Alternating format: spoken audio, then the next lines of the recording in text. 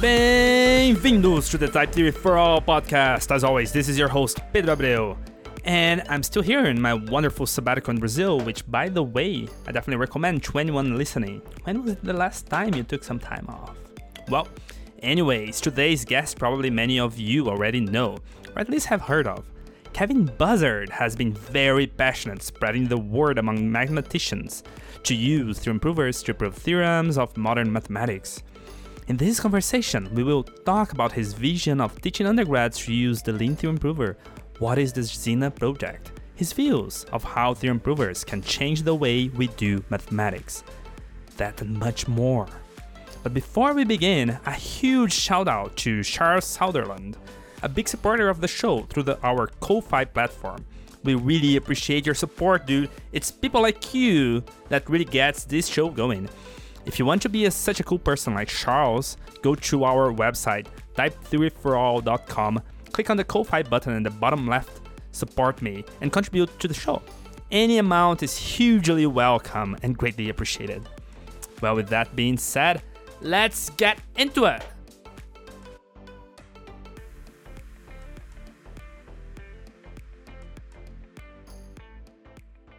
All right, welcome everyone to one more episode of the Type Theory for All podcast. This is your host, Pedro Abreu, and today is my great pleasure to be here with someone that is being very, very passionate about theorem provers, but he's not really a computer scientist. And I have with me today Kevin Buzzard. Welcome to the show, Kevin. Thank you very much. Yeah, I'm definitely not a computer scientist. I'm a mathematician, right? And you've actually been very, very passionate, I can see, about theorem provers and doing your theorems in a computer. How did that interest came about? So there were two independent reasons, and then they all kind of came together. So the two reasons were the following. Firstly, I was interested in teaching. I'm very interested in teaching, and I was teaching the Intro to Proof class at my university, Imperial College London, and I thought it would be interesting to goof around a bit, see if I could use some new technology, and show students different ways of thinking about a proof.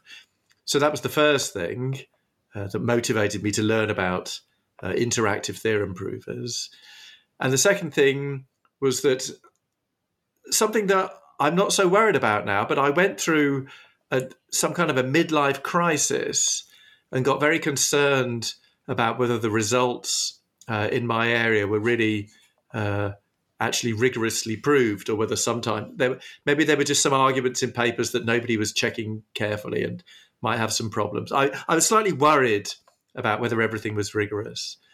Just for a couple of years at the beginning, and I'm no longer worried, because I'm now older and wiser.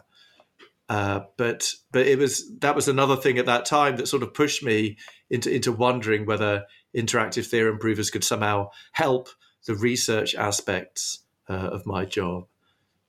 So that was the two things that independently drew me towards interactive theorem provers. So what exactly you were concerned about? Because if I understand correctly, how results in math are made is that, okay, someone spends some time doing some research, proving some theorems, and then he comes up with a paper and then with a proof, and then you submit it to some journal, and the reviewers are going to take a look at it, and they're going to say whether they agree with that proof or not. And that's just it. Is that what you were concerned, that this was not rigorous enough or something along those lines?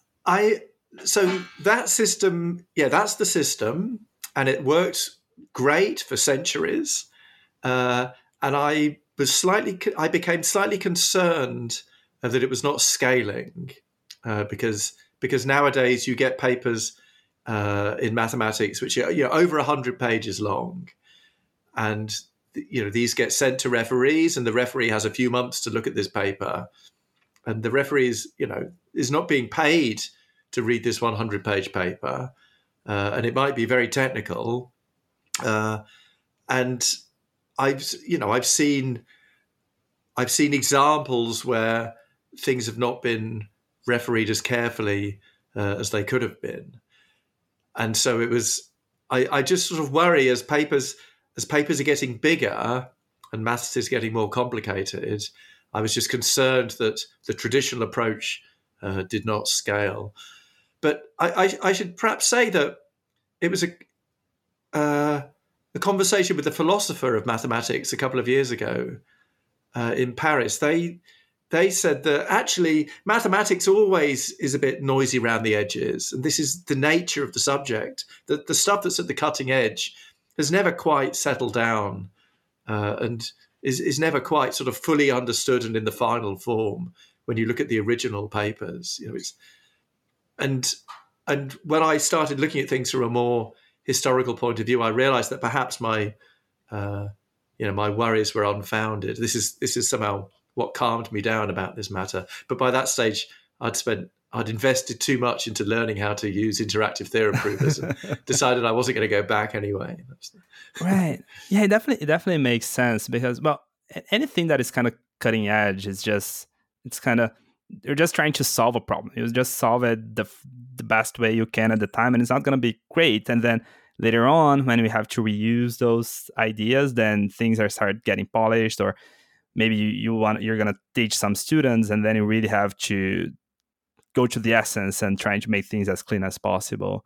So I think I get your point. That's pretty fair. So how did you nowadays you use Lean a lot? How did you end up using Lean? What's the story there? So it was the summer before I started teaching this Introduction to Proof course, 2017, and I was just Googling around, trying to find, because I knew nothing about interactive theorem provers at all in 2017. But I was aware that there'd been some work. For example, there'd been this work of Gontier verifying, the four-color theorem, and later on the odd-order theorem. These were interesting mathematical theorems which had been formally checked. And Gontier was using software called Coq, and so I started using Coq.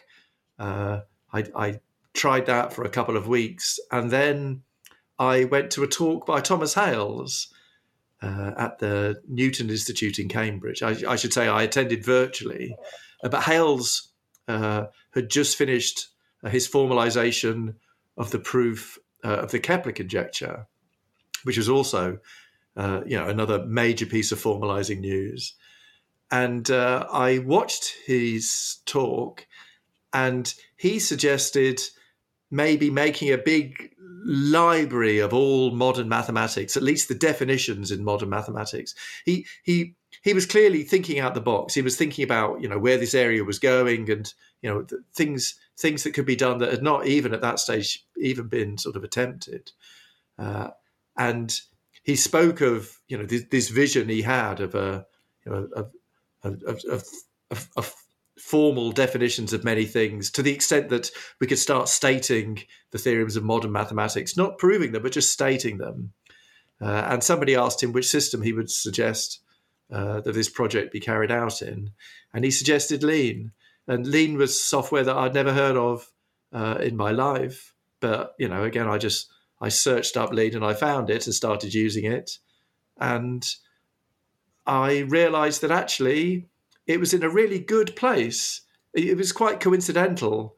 At the same meeting where Tom Hales gave his talk, it was decided to start a mathematics library for Lean. So a bunch of mathematics was split off from the core Lean 3 library into a new library called MathLib.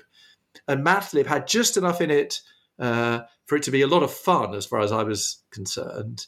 For example, it had the real numbers, but it didn't have the complex numbers. And the real numbers and the complex numbers were used everywhere in my class. And it had things like functions and equivalence relations, which were, talked about in my class. But there were other things we used, like sine and cosine, which it didn't have, because sine and cosine are very, at school we just define it to be opposite over hypotenuse in some triangle. But of course, that's not going to be the definition in a theorem prover because there's no pictures. So some of my course I could do and other parts I couldn't do. And I just thought, let's, challenge myself to do as much of the course as possible and, see if I could make the rest. Why not make sine and cosine? And then it all kind of escalated from there. Just the desire to do basic undergraduate level mathematics in what was at that time quite a new theorem prover. So is that where Xena Project was born? What is that?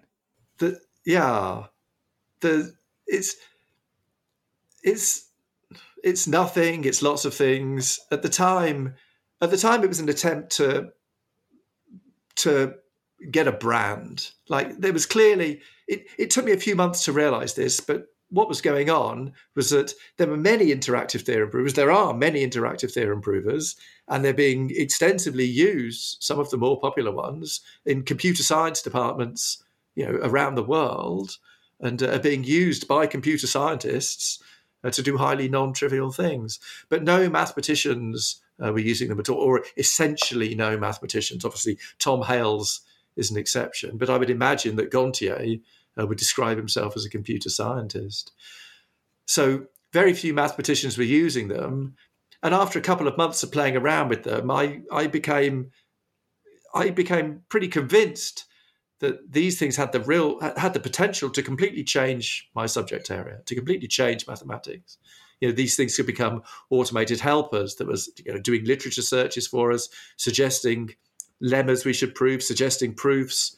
I'm not one of these wild believers in kind of AGI and computers proving the Riemann hypothesis all by themselves and the whole thing becoming autonomous. I think we're a very long way from that. But I think a necessary intermediate step is that computers get smart enough at modern mathematics that they can start helping human mathematicians. And I just thought that there was a huge potential there. So the Xena project was just, it was mathematicians learning lean. I decided that I would start a blog and attempt to teach other mathematicians how to use the software. And what happened after a while was there was a clear dichotomy. There was a clear split. Like most members of staff had absolutely no interest at all in learning how to use the software because they were completely happy with doing mathematics the way that they've always done it, or on pen and paper, or using computers in more traditional ways, as number crunchers. And then there were the undergraduates who were really into the idea. So the Xena project then became, Kevin trying to teach lean to undergraduates. And first of all, it was undergraduates at my university, and now it's sort of undergraduates at universities anywhere in the world. But sort of developing material that's at undergraduate level, developing teaching material, and also just developing an undergraduate curriculum. Because to my genuine shock and horror, even though there have been these very spectacular projects written in several theorem provers, there seemed to be no place where all the contents of one entire undergraduate degree was all in one place and all compatible. Every part could play well with every other part. Somehow, computer scientists don't think like that. That's my impression. Computer scientists like modular stuff. You've got a little theory and you develop that theory just independently of any other theories, and you get that theory compiling and you say, great, we're done. And that works with, version A point, B point, C of your theorem prover. And then in a year's time, somebody wants to use it, but now it doesn't work anymore. Because they want to make some other little piece of theory that depends on your theory. So undergraduate mathematics, it's like that. It's a gigantic web of theories depending on other theories. And you have to have everything at the same time. You see, number theory is the most obvious example. Number theories existed for over 2,000 years. The ancient Greeks, Diophantus and Pythagoras and Euclid, maybe not Pythagoras, Diophantus and Euclid were certainly doing number theory. And number theory is kind of like a parasite. So like when other subjects come along, like algebraic topology or complex analysis, number theory tends to sort of steal the ideas from these areas or try and use techniques in these areas to do more number theory. And so to actually do modern number theory, you have to be able to do everything else as well. You have to be able to do analysis and geometry and topology, and combinatorics. All of these things show up in modern number theory. So, my dream of doing research level number theory, this was just not impossible given the tools that were there in 2017. because there was no undergraduate degree on which you could build. And so the Xena project in 2018, the main thrust of the Xena project was getting undergraduates to learn how to use Lean and then to help build its mathematics library, which at that time had a very clear goal of becoming a library which covers all of undergraduate mathematics. And then by 2019, 2020, the Xena project was my blog where I would chat about recent activities in formalization and in particular in Lean. But then people started telling me that actually it was quite confusing having it around, because there was Lean, the program, and there was Lean's maths library, MathLib, and then there was the Xena project. And like, what the heck was that? Like, was it a thing? Like, what even was it? And people were kind of confused. I mean, this became a problem because as the area got sort of more and more visibility amongst mathematicians, people couldn't tell the difference between MathLib and the Xena project. And that's like MathLib is a repository up on GitHub, with 25 maintainers, serious people, none of whom are me, right? I'm not a maintainer. I'm a reviewer, but I'm not a maintainer of that library. And then there was the Xena project, which was some guy on the internet saying that we should formalize, lots of mathematics, and in particular an undergraduate degree. And MathLib seemed to be doing exactly that. So maybe they were the same thing. So maybe MathLib was my project, or maybe MathLib was the Xena project. You see, so by this stage, it was now getting confusing. Initially, it was just an attempt to get some publicity. But now it had become confusing. And so over the last year or so, I've been blogging much less and spending a lot more time sort of devoted to growing Lean's maths library and pointing people towards it. Because I think the whole Xena brand has just become a slight distraction. So that's what the Xena project is. In some sense, nowadays, I think it's pretty clear what it is. Nowadays, it's the idea that undergraduate mathematicians should be learning this, and so the Xena project is forever looking for ways to make that happen. For example, the Xena project runs summer. It ran a summer workshop this year with 30 undergraduates from around the world, doing projects and where was that? Formalizing. It was run at Imperial in September this year. It was, I had funding from Imperial to teach young mathematicians Lean, and I think that's what the Xena project is now becoming, teaching young mathematicians how to use the software, because nobody was doing that, right? That's the problem. And this workshop was like for a week. Was that? Yeah. Was that, how much can you teach the students in a week? So there were only 30 undergraduates there, and many more applied, but I chose the ones that had already had some Lean experience. Gotcha. So this was the thing. 5 years ago, that would have been impossible because no one had heard of it. But nowadays, undergraduate mathematicians have heard of this stuff, and they might even have played with it. We've tried to make Lean 3 very easy to set up. Click here, set it up, and now go ahead and start doing some proofs. Here's some basic undergraduate stuff. There's this book, Mathematics in Lean. It's like, here's how to do undergraduate math in Lean. We're walking you through it very carefully. Please consider joining us. And even if you don't join us, at least, you've learned how to use an interactive theory improver. That's the big step, getting them to engage with interactive theory improvers at all. Young mathematicians, because they were not doing that, because nobody in the community had heard of these things. And you think you reached that goal of getting people excited and having people talking and learning more about Lean? Or do you think there is still a lot more room for that? Oh, I think both. I think I've definitely succeeded in the sense that there are now plenty of young people that have heard of Lean, but there's still not enough, of course, right? Because I'm now teaching a Lean course at my university. I just for the undergraduates. I'm teaching a final year undergraduate course at my university. And last year, 22 people, we have 250 students in our year. And last year, 22 people came. It was the first year it ran. And this year I've just discovered that 71 people are registered. So that's something, in my university at least. But now the problem is we need lean courses, or courses that talk about interactive theorem provers at least. We need them at many other universities.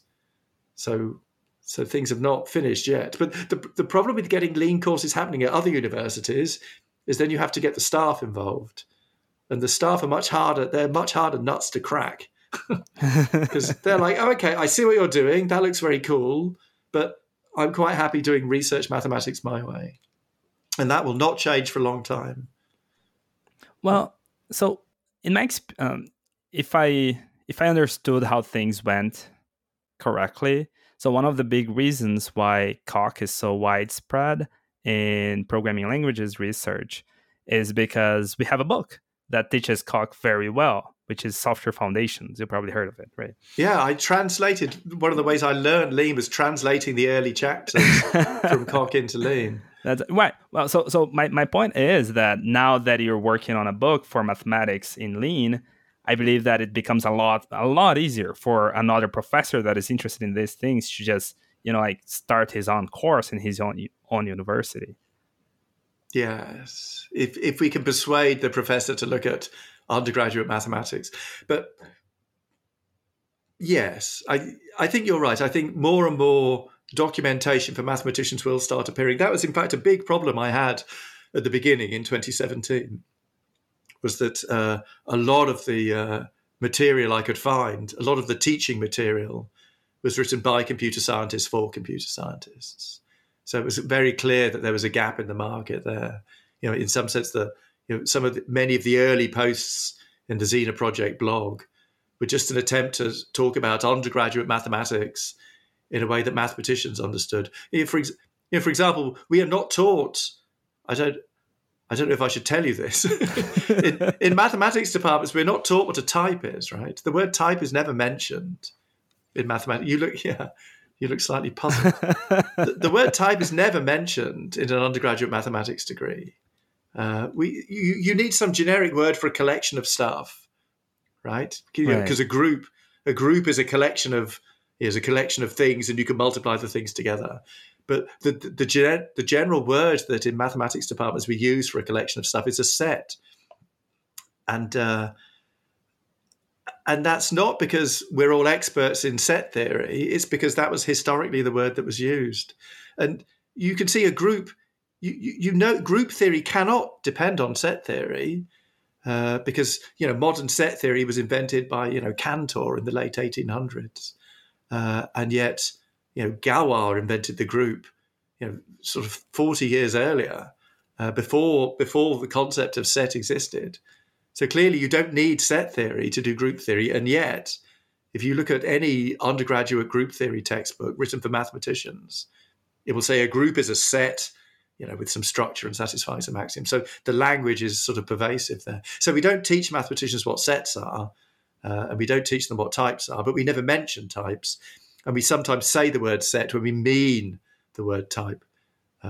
Because it would be just as mathematically accurate to say that a group was a type equipped with a multiplication, right, and satisfying some axioms. Although that's not what is said. So that was one funny thing, as I would just have to convince mathematicians that actually type theory was very, very easy because type theory was the same as set theory, in the sense that I'm aware that that's not true. But it is true in the sense that everything a mathematician needs to know about set theory is the same thing as everything a mathematician needs to know about type theory, which is just that, just like a set, a type is a collection of stuff, right? And that's how the term is being used. And like how they kind of work and how to make them is not really of interest to the mathematician. We just need a word to carry around objects. But you take some fancy object like a manifold or a perfectoid space. You could look at any definition of these fancy mathematical objects in the literature, and they'll all say, "Well, it's a set equipped with some other stuff." Right. This is what it all boils down to. Maybe I'm mistaken, but when I'm reading some mathematical literature, it seems to me that some of these definitions, like set, is kind of hand wavy. Like you know what this means, right? But when you're talking about this in a theorem prover, you need to be really, really specific what you mean by that. Would you agree with this? So the reason that you get a hand wavy impression of what a set is because that's the only thing that you need to know to do mathematics. And at my university, there is a set theory course, but it's an optional course for final year students. So even if you're doing pure mathematics, you don't have to learn about what a set is. And if you go to the set theory class, then they will teach you the definition. I mean, they won't tell you what a set is because a set is a primitive thing, but they'll tell you the axioms that sets satisfy. And they're all things that you've kind of seen lecturers do. You know, you've seen lecturers take the product of sets, and you're like, okay, so you can do that. And, you know, you've seen lecturers take sets of functions from a set to another set. It's like, okay, so you can do that. And you've seen them take subsets of a set. You know, after a while, you get the hang of what can be done. But yeah, this doesn't have to be written down formally.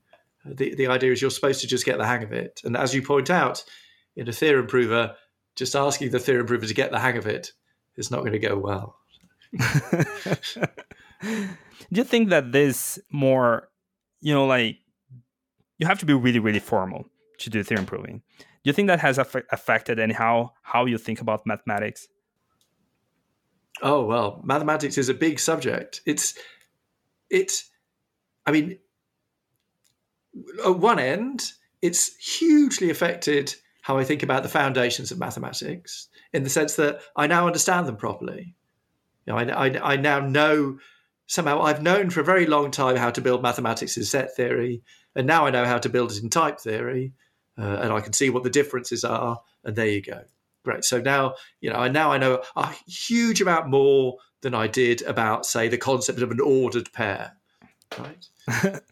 But as a researcher, like knowing how ordered pairs work or the many different ways that you can make ordered pairs work is of no use to me whatsoever. You know, when I've got my number theory research hat on, all the things I've learned from Lean, or the vast majority of what I've learned from doing Lean is of no relevance at all, because actually knowing the nuts and bolts of how mathematics works is not a prerequisite for doing research mathematics. And computer scientists are often very surprised about this. In fact, I've been looking very hard about the way that mathematicians are taught mathematics and the way that computer scientists are taught mathematics, and it's extraordinarily different. The way that computer scientists are taught everything in this very rule-based approach, because you can imagine having to write some code that actually implements these ideas, and so you have to have the rules pretty darn straight to do that. And so there is this very rule-based approach with computer science. I was quite surprised. Whereas in mathematics, we just expect people to pick things up. There's Which one?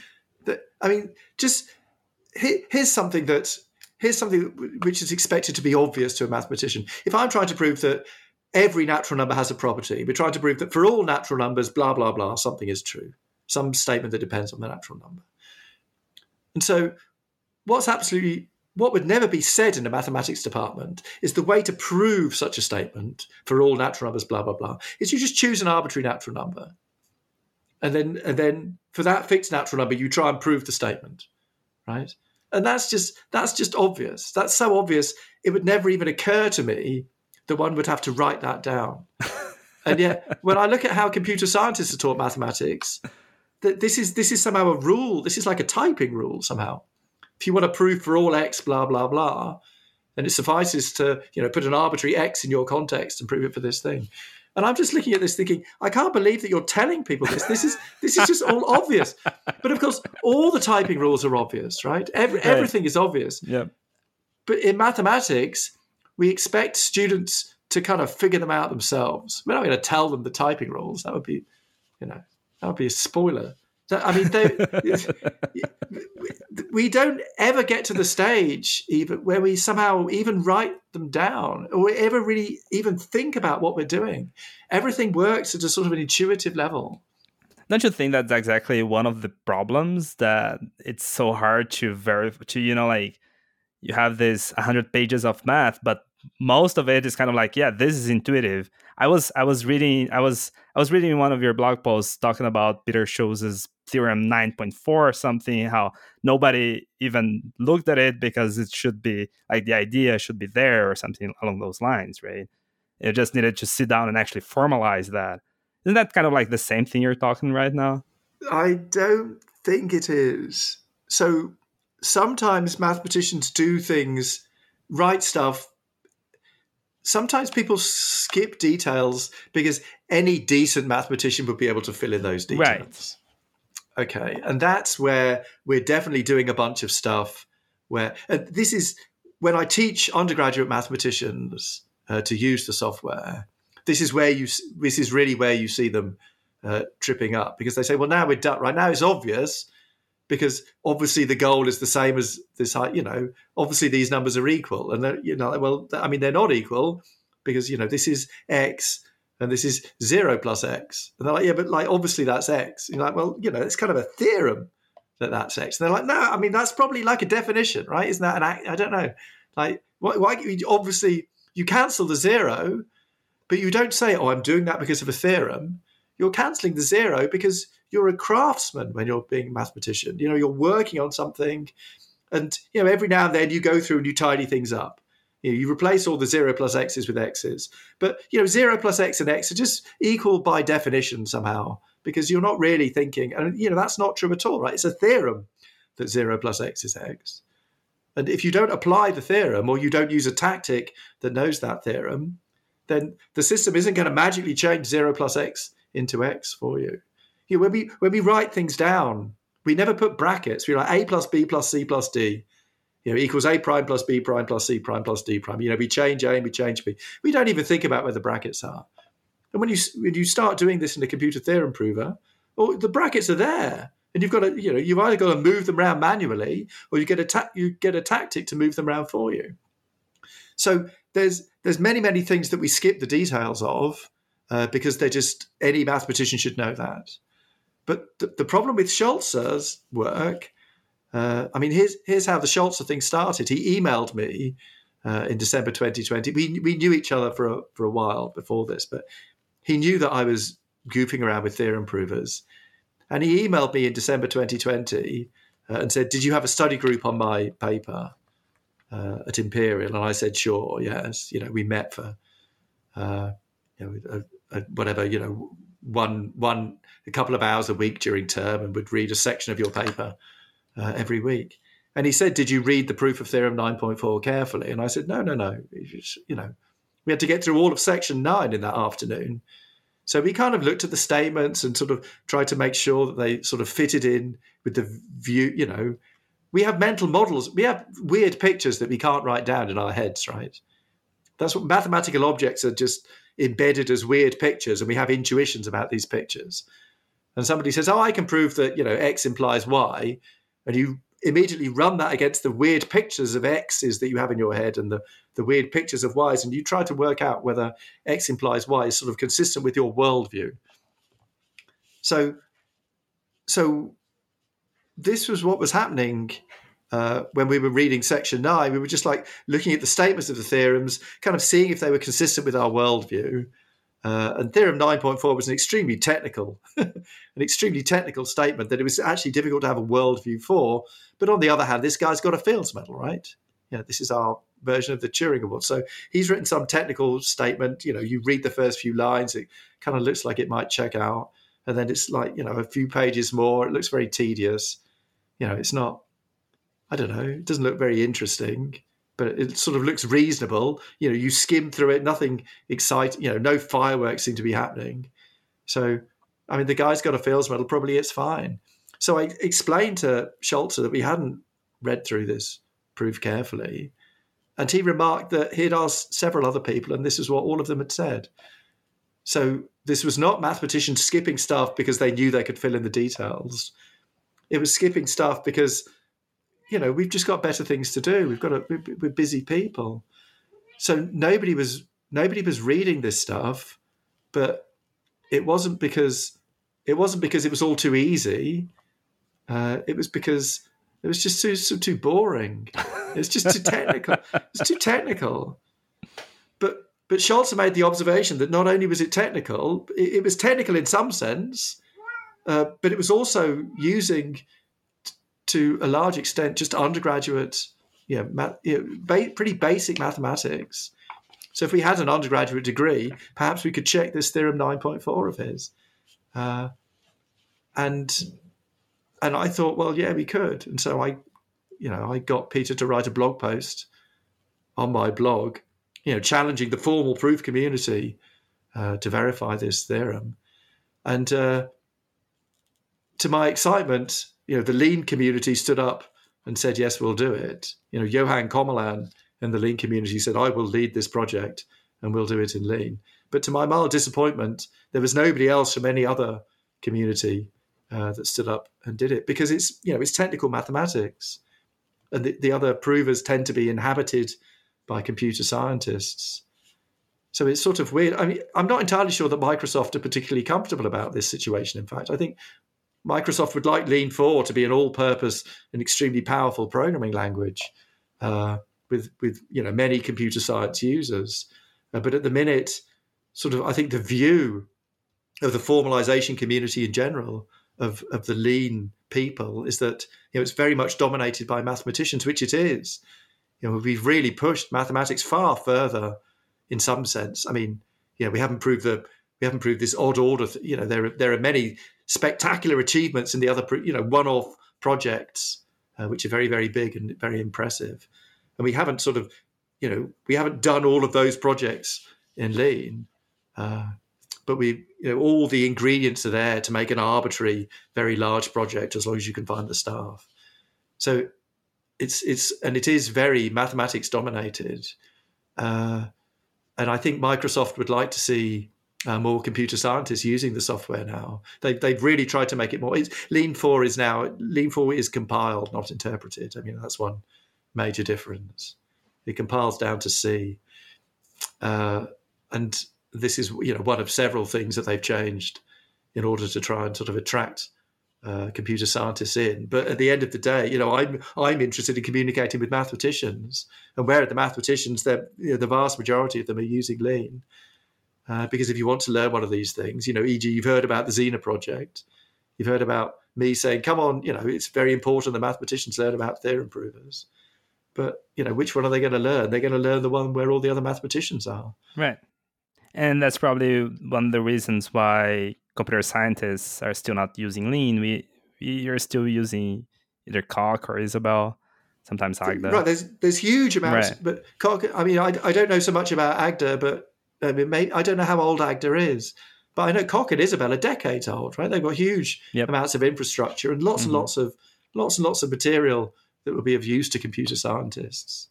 And that's not there yet. You see, and that's quite funny, because when you think about it, what was really motivating me back in 2017, I was just looking at this bare bones mathematics library. It was 30,000 lines long, and it had, basic results about finiteness, and a definition of the real numbers. And I was just thinking, this is great. There's so much stuff that needs to be done.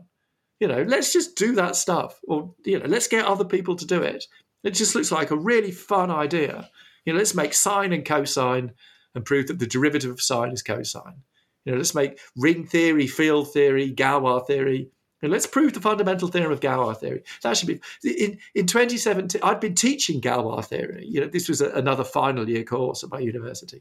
I'd been teaching Galois theory to the third year undergraduates, and I had some really nice notes. I'd very carefully gone through the theory, and had written.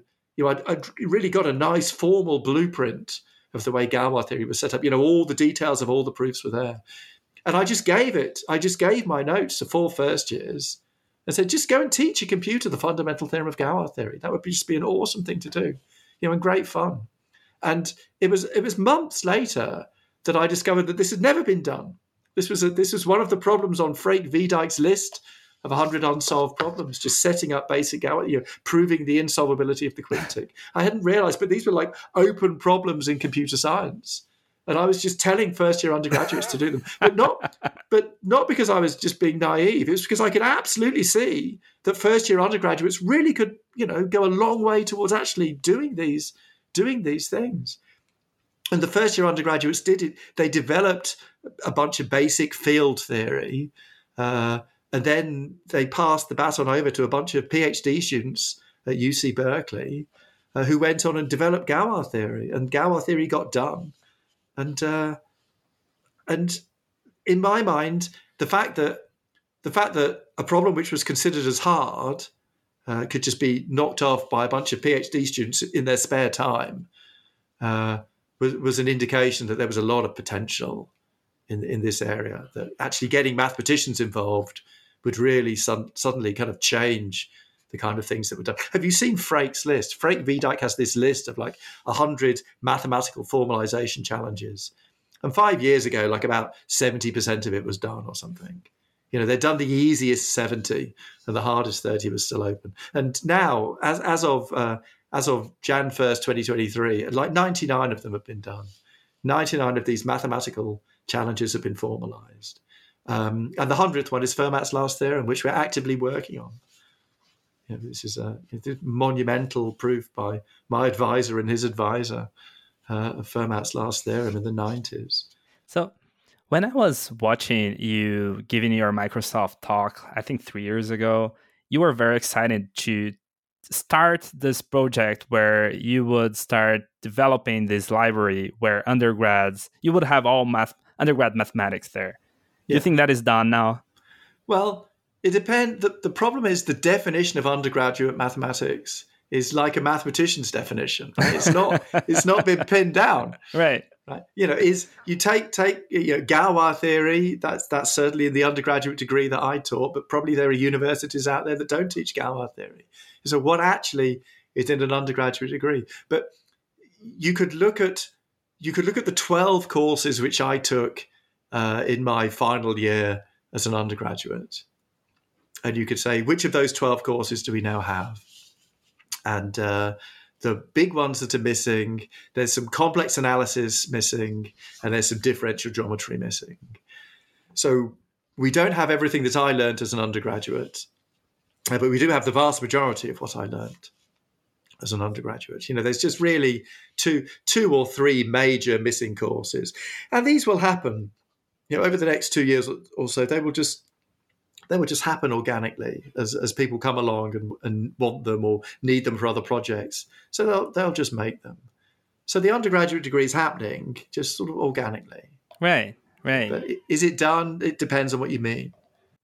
Do you think the MathLib is now powerful enough to handle modern mathematics, current research mathematics? So we proved that it is, right? We proved this theorem of Scholzer, and other things have happened as well. Here's another example. In late 2021, a postdoc in Oxford called Thomas Bloom, he proved an old conjecture of Erdős and Graham about unit fractions. And this was sort of exciting news in the analytic number theory community, or additive combinatorics, whatever you want to call it. And Bloom then started collaborating with a PhD student in Cambridge, Bhavik Mehta, on formalizing this proof in Lean. So this was a 2021 proof, and by 2022, 6 months later, they'd formalized the whole thing, and the paper was short, 20 pages, but obviously had many references. So they had to formalize lots and lots of things, and they had to formalize things like the Hardy-Littlewood circle method, an instance of that. This is something that goes back to the early part of last century, but this was all doable in Lean, in a small finite time.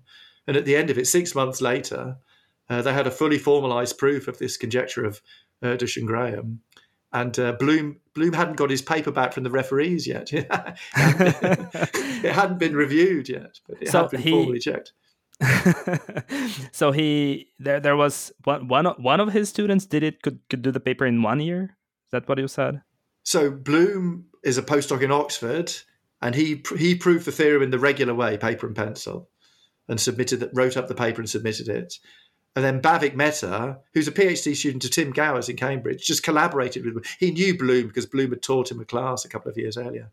he collaborated with Bloom and translated the proof from pen and paper into Lean. In just a year. And it's 6 months. 6 months. That was really quick. But that wasn't a full-time project, right? That's something they were doing on the side. Wow. Yeah, because Meta is, a PhD student working on something else. A lot of people in the math community are just doing this stuff for fun, right? No, but that's my point. It was actually quick because formalizing this stuff is very non-trivial. It takes a lot of time and effort, and it requires someone to be an expert, like know how to do these things, right? Like know how to talk to Lean, how to... Meta was already an expert in Lean. Yeah. He had already formalized a whole bunch of combinatorics and many other things too. He'd contributed to the Scholze project. He'd done some stuff with Topos theory.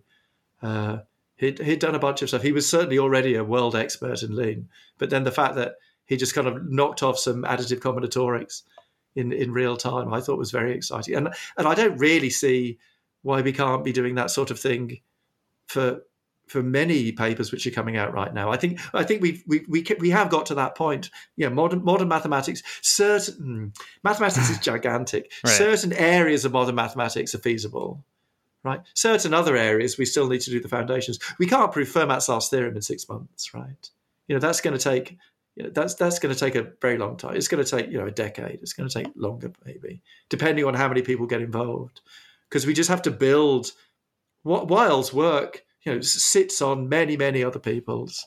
It's really built on many other people's work, and we will have to formalize, the whole machinery of modern algebraic geometry and some modern analysis as well.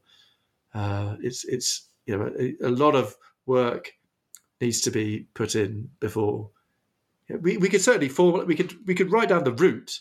It's like, here's 5 theorems, and the claim is that each theorem implies the next theorem, and the last theorem is Fermat's last theorem. We could write down the route, because formalizing the definitions, I have a PhD student working on this already. The definitions which are used in the Wiles and Taylor-Wiles work, but actually proving the theorems that each one of these theorems implies the one afterwards. Each one of those problems is a very difficult problem. That Wiles's work, the first thing Wiles's work uses is a theorem of Mazur about elliptic curves, and already that theorem of Mazur will be very, very complex. It will be a long time before we see that theorem of Mazur formalized, and that's stuff from the 70s. That's just old standard stuff. That's easy. We forget how difficult it is, because in 1960, Grothendieck had this revolution in algebraic geometry and invented this new, very, very complex theory that started solving old problems. One of the problems it solved was the Weil conjectures, and another one it solved was, this old problem about torsion and elliptic curves. But it was solved by this gigantic machine that takes thousands of pages to set up. So those thousands of pages were set up in the 1960s, and then they were used in the 1970s to do various things. And now, 50 years later, we look back and think, well, this is all standard stuff. but we've forgotten that actually it might be standard, but it's also 1,000 pages that needs to be formalized. Okay. And that's just Mazur's theorem. And then Wiles's theorem needs Mazur's theorem. I see. And it needs other theorems as well. Right. So but I don't see any reason that we can't do it. Mm-hmm. I'd like to get a computer. I'd like to get an AI to do it, but you guys haven't sorted that out for me yet, right? You don't think? What are your thoughts on? Well, before I ask about OpenAI, there is something else bothering me that I want to ask, which is so this is a growing field. This is a field that is being born. It's formally verified by a computer. Mathematics formally verified by a computer. Do you think that the mathematicians are open for this field, in the sense that in order for you to push this forward, you need publications? That's how researchers work. We need publications, right? I don't know how things are in Europe, but in the US, you definitely, either you publish or you perish, right? Mm-hmm. So do you think that your field is open for having venues and more venues accepting and being happy about this sort of work? Yeah, this is a very important question, and it's complicated. So right now, what are the things that we're formalizing? I mean, who is in the area? The vast majority of people working in the area are doing this in their spare time, right? They're doing regular research during the day, and then they're formalizing stuff that's already understood in the evening, right? And there's nothing that's been formalized so far. Even formalizing all this glorious work of Peter Scholzer and Dustin Clausen, this is all formalizing stuff that humans had already worked out, right? There's no new research there. And traditional mathematical journals publish new research. So there's not really a space in that traditional body of mathematics journals to publish research, unless the research is really telling you something new about the mathematics. And that does very occasionally happen. For example, just to give one example, part of the proof of the Scholzer-Clausen result was a very technical thing called the Breen, the Breen-Deligne resolution, which needed a lot of stable homotopy theory and a lot of mathematics that otherwise wasn't going to be necessary in the proof. And Johan Commelen kind of thought about the kind of he wrote down very carefully exactly what we needed from this area, from this black box before we'd made the black box. And then he observed that actually you didn't need the full force of the black box. You needed something simpler, and he could make the simpler object he could make the simpler object with his bare hands and didn't need to go on a sidetrack and developing all the theory of stable homotopy groups of spheres and this complicated stuff that we wanted to avoid. So Commelen did have some insight that made the mathematical proof simpler. And one can imagine that sort of thing being publishable. But even that, it's pretty tenuous, really. It's like, I've simplified part of a proof. It's like, okay, is that substantial enough to be a publication? Really the substantial piece of work is, teaching the computer, pages and pages of mathematics. And that's where the content is. So at the minute, we're just getting to the point now where we don't really know where we sit, because it's not original research. I'm convinced that the tools will ultimately help mathematical researchers to do research more efficiently. I think that's a target, right? Make algebraic geometry chatbots where you just type, you've got some algebraic geometry question, you type it into the chatbot, and the chatbot says, yeah, okay, that's actually in my database of theorems. It might not have the proofs, right? But this is my database of formalized theorems. Or, it's in my database of counterexamples. This is not true. Or, here's some recent theorems in my database of recently proved theorems in algebraic geometry that might help with this.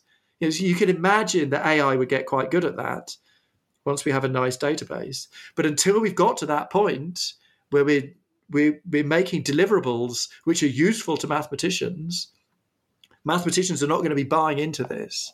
So the whole mathematical ecosystem right now is looking at us going, what exactly is the point of what you're doing? Is it going to change mathematics? And in some sense, they're also saying, and let me know when it does. Right? and until then, what are we doing? We've got this huge amount of work to do, building all the theory. But then the computer scientists, the natural places to publish in computer science, the kind of publications they like are we tried to invent a complicated mathematical object in this type theory or in this foundations. Oh, and it turned out that the foundations weren't quite suited, or it turns out the way the foundations were implemented weren't quite suited to this definition. So we had some interesting problems. This definition should work, but it timed out. And there was an interesting bug, and we had to work around it, or maybe not a bug or a feature, whatever it was. We had to work around it, and that was kind of interesting. And eventually we got our definition and we proved this theorem. But along on the way, it was a struggle to implement this object, because this object had little technicalities that are not often stressed in the human literature, but the computer found them out. The computer science journals like that kind of thing. But we're not giving them that either, right? Because Lean's got good at mathematics. This is the problem. The kind of things, the kind of papers that people are writing now, like here's a substantial piece of mathematics. We formalized it. To a large extent, it went great. There was just a couple of issues. We found a weird bug, but to a large extent, one of my postdocs managed to find a declaration. She wrote down a theorem statement and she sorted the proof, and Lean just timed out. Like Lean would refuse, or Lean would give an error. Lean would complain that the definition hadn't been marked computable, hadn't been marked non-computable. So then you mark the definition non-computable, and then it complained that it should be computable. It's like couldn't work out if the definition was non-computable or computable, because there was some sort of internal check going on that was failing, because the definition had become so complex. It was non-computable, but the non-computability was hidden very deep down in a very computable like structure. And so so then the development couldn't really proceed anymore because the declaration was just timing out. And so then you ask the computer scientists, and they debug it and they find the problem, and they beef up. They give us non-computable exclamation mark, which solves, which demands, it says, stop trying to check that this is computable. I'm telling you it's non-computable. And that was great. And so there you go. There's a paper that had some advanced mathematics in, but also, it uncovered some problems with Lean 3. But the majority of the mathematics we do does not uncover problems.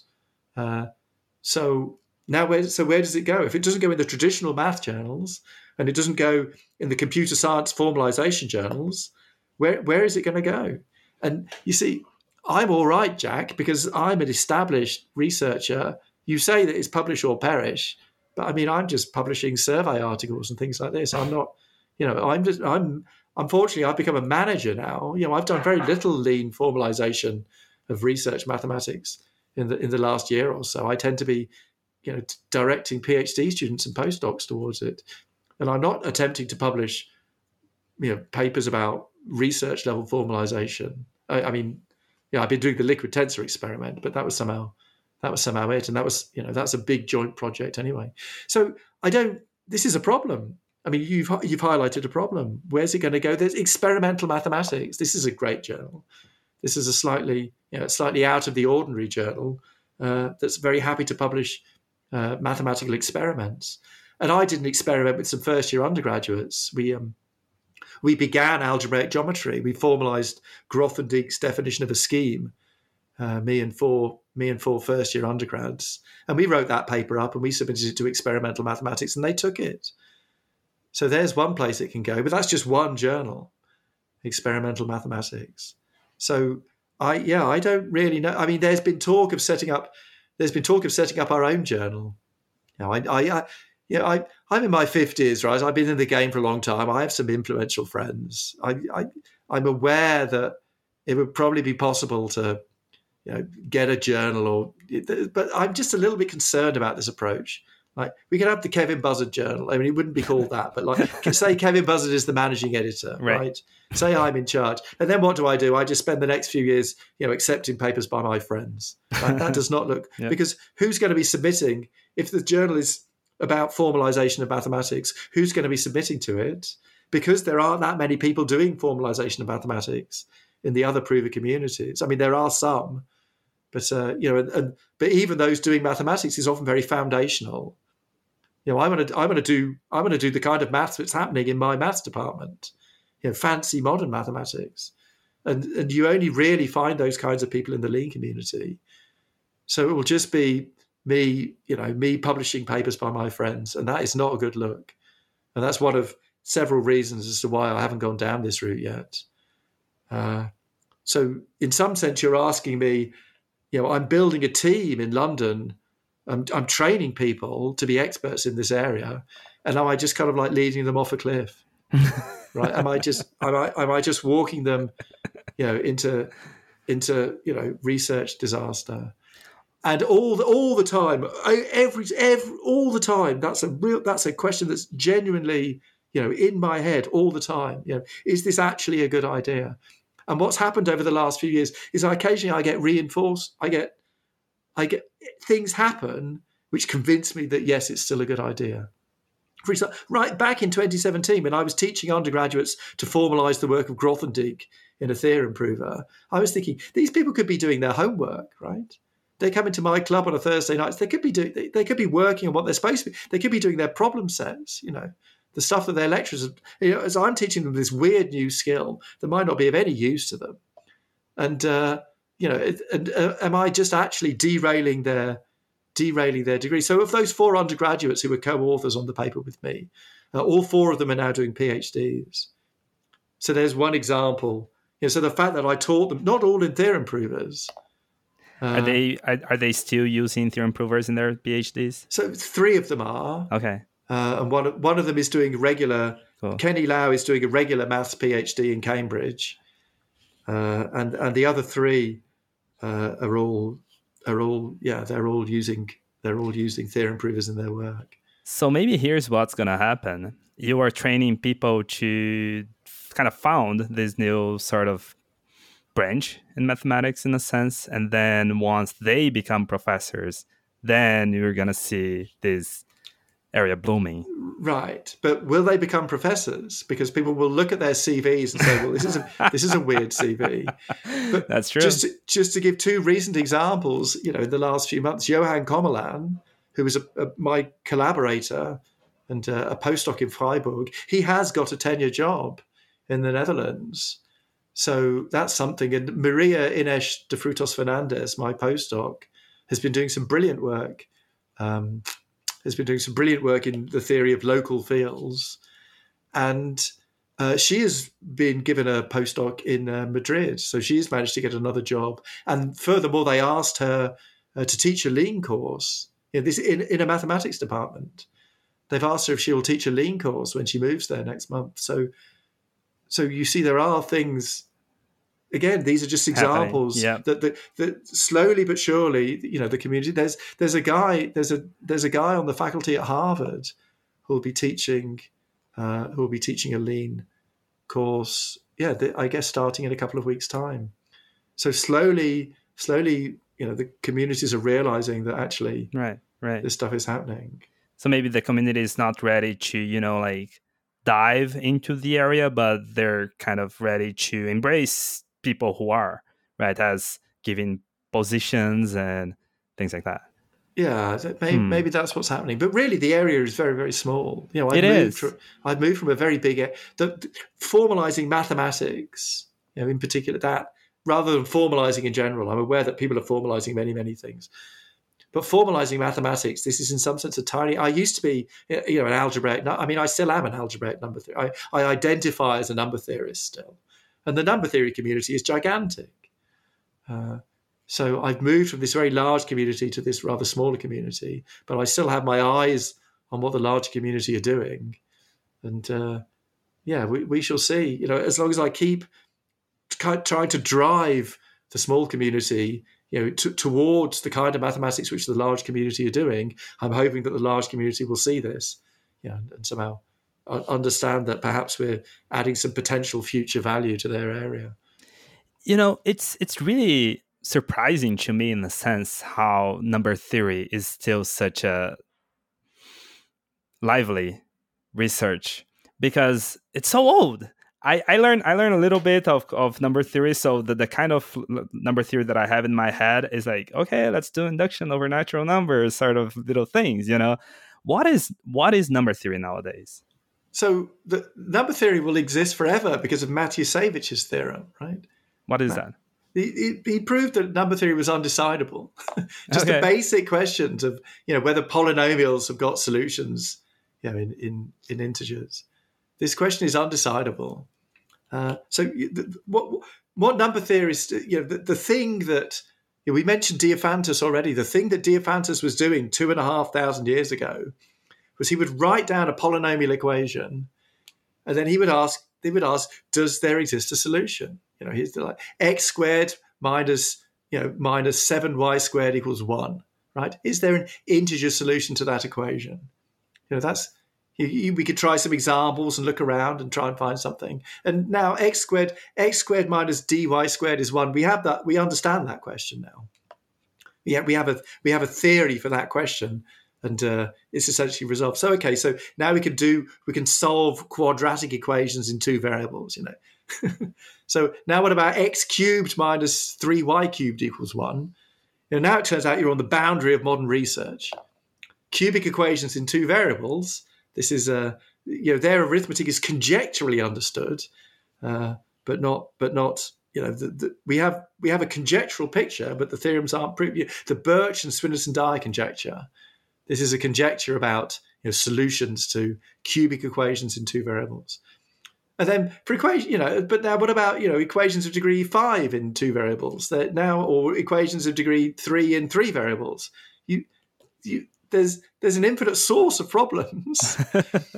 And what we know from Matiasevich and related work is that there's not going to be any algorithm that will ever come along and say, you give me any polynomial with any number of variables of any degree, and here's the algorithm which tells you whether it has a solution or not. Right? That algorithm does not exist.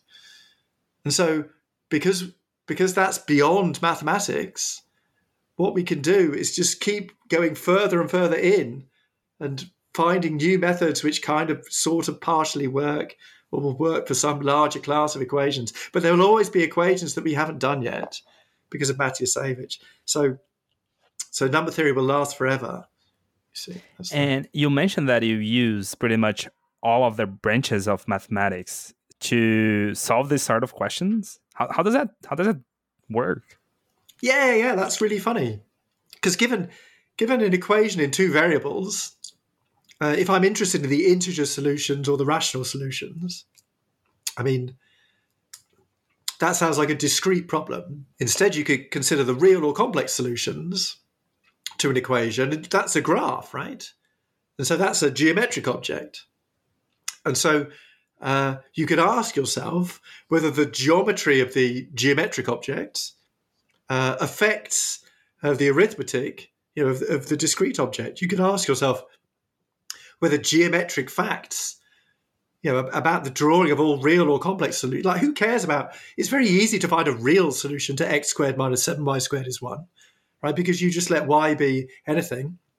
You just let y be 37. And then you just let x is the square root of something, right? But most numbers, their square roots are not whole numbers. So it kind of feels like two different questions, solving equations in real numbers and solving equations in whole numbers. But actually, it turns out that there are extremely profound links between the topology or the geometry of an equation, the geometry of its real or complex solutions, and the arithmetic of an equation. So these are very profound and complex observations that take a long time to even kind of state precisely. But somehow the simplest example of it is Falting's theorem that he got the Fields Medal for in the 1980s. Somehow saying that if you just have one equation in two variables, then if you draw the complex solutions and count the number of, like the complex solutions might look like a donut or something like this, or a donut with 10 holes in.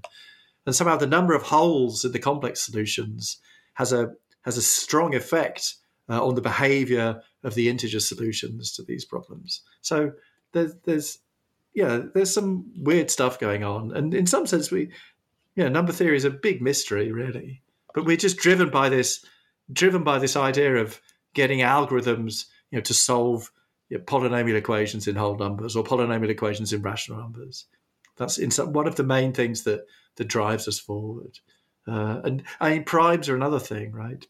There are many unsolved problems about prime numbers. Those are only hundreds of years old, most of the unsolved problems. But again, in some sense, the Riemann hypothesis is one of them. That can be interpreted as a very hard question about prime numbers. But just even goofy questions like, are there infinitely many primes p such that p plus 2 is a prime? Or are there infinitely many primes p such that 2p plus 1 is a prime? Is every even number bigger than 4 the sum of two prime numbers? These are all unsolved problems. These are phenomenally hard problems, which many, many people have put a lot of effort into. So it just turns out that math is hard. And number theory is an extremely difficult subject, and so it goes on and on and on. That's pretty cool. That's pretty cool. What about this? You mentioned about liquid tensor experiment. What is that? So that was back when Schulze made the observation that no one had proved his theorem 9.4. He challenged the community to prove another theorem of his, a theorem of his and Clausen's, theorem 9.1, in this preprint that he has. And there's a band, right? Liquid tension experiment. Oh. That both him and Johan Kommerland, the guy that decided to take up the challenge, were fans of. So it was a pun on the name of liquid tension experiment. But what it was a challenge to formalize a proof of one specific theorem in modern mathematics. But the issue is, when the challenge was made, it was completely impossible to even state the challenge in any of the available systems, because it just involved sort of complex objects of the kind that had never been formalized before. So it took a while even to state the question. But the liquid tensor experiment was the challenge of formally verifying one of the theorems of modern mathematics in any theorem prover, and we won. The Lean community managed to complete a formalization of this in July 22. So that's what it was, and it was great. It was very collaborative. It was 10 people working together. There were some leaders and there were some followers. I was kind of a follower. I wasn't really a leader. There were people that were really planning out, what order to do things and making very precise what needs to be done. And then every now and then they say, we just need a development. We just need a development of the following API. I knew the mathematics. They would just sort of say, here's the API. We need these properties of complexes, and and here's the theorems we want, and here's the definitions we want. Can you just go and make them? And then I would go away and spend a couple of weeks working hard or a week or so working hard to make the API they wanted, and then just fill it in. Because when it got to the point where they could just write down, this is the glorious thing about it was all top down, right? This is a very different thing to the way computer scientists work. So I entered the area in 2017, 2018, and instantly I was suggesting top-down formalizations. And people, serious people in the computer science community were really pushing me away from that idea, because they all knew horror stories. It's like, you start at the top and you make this definition and you state this theorem and everything's fine, and you write many, many thousands of lines of code. And then when you kind of try to glue things together at the end, things don't glue together because of some oversight you had, and this definition isn't equal to this definition, and there's a problem, and all the work is wasted. People would tell me example after example of, why don't start at the top. Just build up lemma after lemma and start at the bottom. But that's no fun. I think the nature of the kind of things we're formalizing in Lean and the kind of things which are being formalized in difficult problems in computer science, I just think the very nature of the formalizations is different. To give one reason why I think that's true, the kind of mathematics I've formalized, I understand that mathematics really well, right? It's not, this is all a big unknown and the theorem prover is helping us and, we don't quite know how this stuff is going to work, right? It's not that at all. Like, we know the theory back to front. We know what the definitions look like. They're not complicated. They're not complicated inductive types. There are essentially no inductive types in mathematics other than the natural numbers and structures. All of the inductive types you see in some of the large bodies of formalization that have shown they're very basic. They're very basic objects, but we know the theorems, right? We know how they work. A lot of the times it's standard stuff, so we can state the theorems correctly. If somebody states a theorem and it's not correctly stated, somebody else will spot that very quickly. Even before you start embarking on the proof. It's possible to read mathematical statements and have a very, very strong opinion that, this is, even though the proof is going to be thousands of lines long and we haven't started on it yet, because you can read the statements and that they correspond to statements that you can prove in pen and paper, that they're right. So very early on, we started by formalizing the statements of what we wanted, and then formalizing the basic definitions of the things that we were going to need to put them together. And then we worked downwards to a large extent, just filling an API and building things. We would work upwards sometimes and downwards some other times. But it was that we had that additional flexibility that my impression is computer scientists are quite scared to embrace. My impression is that there's a risk involved. You guys understand what you're doing much better than we do. You could put it like, if we wanted to be rude to computer scientists, we could put it like that. But I think there's another way of looking at it. Whereas what's going on is that many people in the computer science community are using proof assistants to actually assist them with their proofs. They're kind of helping, they're keeping track of stuff. Whereas that's not really what's going on in mathematics. A lot of the mathematics that's being formalized is that we know we have the paper proof already, and it's extremely well understood. And what we just need is we need to get it into the system because we need it for something else, or we need it for a database. So I think what's happening is that actually we know we've worked out the details already. Sometimes you guys are working out the details on the fly. And that's actually, you see that, you mentioned Agda earlier, you see that in the univalent community for sure. The univalent people, they have reached nirvana, right? They're using a type theory which is so complex because of the univalence axiom. What a type, the type is some kind of, it's an infinity groupoid. It's a really complicated object. And so proving things about their types is so complicated that it's really important and useful to have a theorem prover around where you can just check that you've filled in all the details, because the definition of an infinity groupoid is such a complex thing. So trying to manage this stuff on paper is going to be difficult. Whereas in this more conventional, if you like, whatever you want to call it, the kind of mathematics I do, modern number theory, that's not what's happening at all. Usually, another thing I also see sometimes is that the kind of proofs that we're doing, they're not particularly insightful. They're just big. They're just a lot of state going on that is really hard to keep in your head too.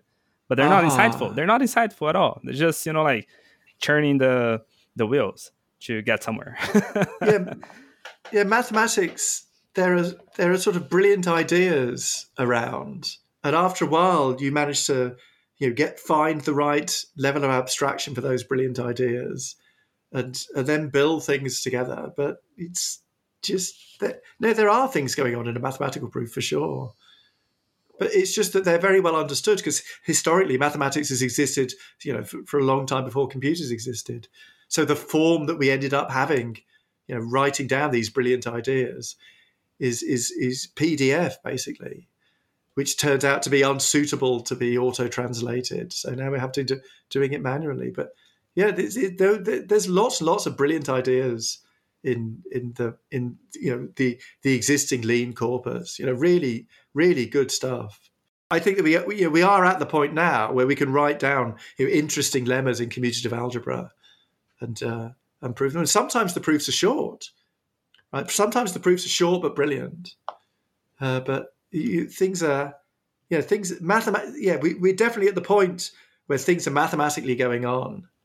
In the sense of, you think that now computers can start helping you to think about what you're doing. It's definitely got to the point where it's not so difficult to explain brilliant ideas to the computer. Whether the computer can now go and use them and understand them and start telling us, either use this brilliant idea or even why don't you use a new brilliant idea that I've come up with? I think we're still a long way. We're still a long way from that. But we're typing exciting mathematics into the computer. That's where we are. And maybe in computer science, that's just not what it looks like. It's the majority of what you're doing is somehow this is a proof by a very long structural induction. These proofs these proofs don't really exist. Proofs by induction are extremely rare in mathematics. The only induction we ever really do is induction on the natural numbers. That's what we do. That's all that we do in computer science. It's proof by induction, really. If you want to prove that programs are correct, right, then somehow you're modeling your program. The commands are some very elaborate inductive type or something. Now, I remember in some of your talks you mentioned that there one of the reasons you thought that Lean was one of the best choices, or at least, something with dependent type theory, is that there were some structures that needed some dependent types. I think it was something like perfectoid space, something like that. Foundations. So my guess is that you can probably do all of mathematics in any foundation in theory. But the question is, how possible is it to do it in practice? And what the Lean community has shown is that it's definitely possible to do chunks of modern research mathematics in practice using dependent type theory. So is it possible to do chunks of modern mathematics in simple type theory? I mean, probably yes, but what about the types of modern mathematics that I'm personally interested in? And this was the worry. This was the worry I had about simple type theory, that if you want to do modern algebraic geometry, dependent types are everywhere. It's naturally set up using the theory of dependent types. And so now the question is, well, okay, that might be the case, but normally there are clever workarounds, right? Because you can't do r to the n in Isabelle. In some sense, you can't do r to the n, right? You can't do n-dimensional vector space over the reals, because n is r to the n is a type that depends on the natural number n. But they have tricks for dealing with this. And so similarly, I suggested in 2019 or so, I suggested that it might be impossible to define even the basic definitions of modern algebraic geometry in a simple type theory. And and Larry Powelson and his gang in Cambridge, they proved me wrong. They went ahead and they gave a definition, and the definition is not satisfactory in some sense, because they needed these mathematical objects called rings, which are naturally set up in one way, but they had to set up ring theory in a different way. And once it was the different way was set up already. I mean, so they have these Grothendieck object schemes, but they use a definition of ring which is not the standard definition. So now in the archive of formal proofs, there are two definitions of a ring. And in my mind, that's not satisfactory. In Lean's maths library, there's one definition of a ring. And that one definition, whenever you need a ring, you have to use the way that we implemented it. Whereas now we have two definitions of a ring in Isabelle Hall. So the question is this going to scale? So if we want to make some more algebraic, this is the problem I have. I now have 10 more questions. Now, my first question was, can you define schemes in simple type theory? And this has been answered. The answer is yes. So now I have 10 more questions about what we can do, and they're more complex. But the problem is, who in the Isabelle community is an expert in algebraic geometry that's prepared to take those tasks on? And the answer is nobody, because all the experts in algebraic geometry are coming to Lean because they can see, because we're making, we've got a huge algebraic geometry directory in Lean's maths library. Algebraic geometry has got a lot of momentum. It's happening. We just recently got funding for an algebraic geometry in Lean conference at AIM in California. This was just, I don't know if it's been, I've been told informally. Yeah, it's up on some website somewhere. But, algebraic geometry in Lean has a lot of momentum. But I'm finding it very difficult to make that momentum happen in the other theorem provers. And the reason, I think, is that in some sense, Lean is in some sense a victim of its own success in mathematics, in the sense that I'm going around trying to get mathematicians interested in theorem provers, but I show them Lean because it's the one I know. And so then they come and do Lean because it's the one they were shown. So can simple type theory do more advanced algebraic geometry in a reasonable way? I just don't know. And I wonder whether we'll ever find out.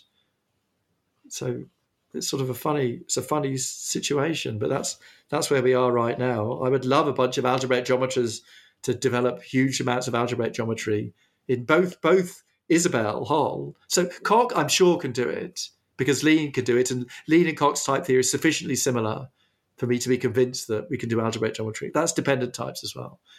Right, so now there's the question, is simple type theory good enough? Unknown problem. Don't know if anybody's working on it. And then the question is, can univalence help? Can it be done constructive? Because we also use the law of the excluded middle everywhere because Grothendieck uses it. Can it be done constructively if you use the univalence axiom? And now that's a question for the Agda people. And very recently, we've had some action in the Agda family. We've had a definition of affine schemes, which is the start. It's not schemes, but it's a start. And will there be people doing more algebraic geometry in Agda? That I just don't know. I think these questions are very complicated because we don't have the staff to answer. They're very natural questions. What can be done in simple type theory? Well, for sure, a lot of 19th century mathematics can.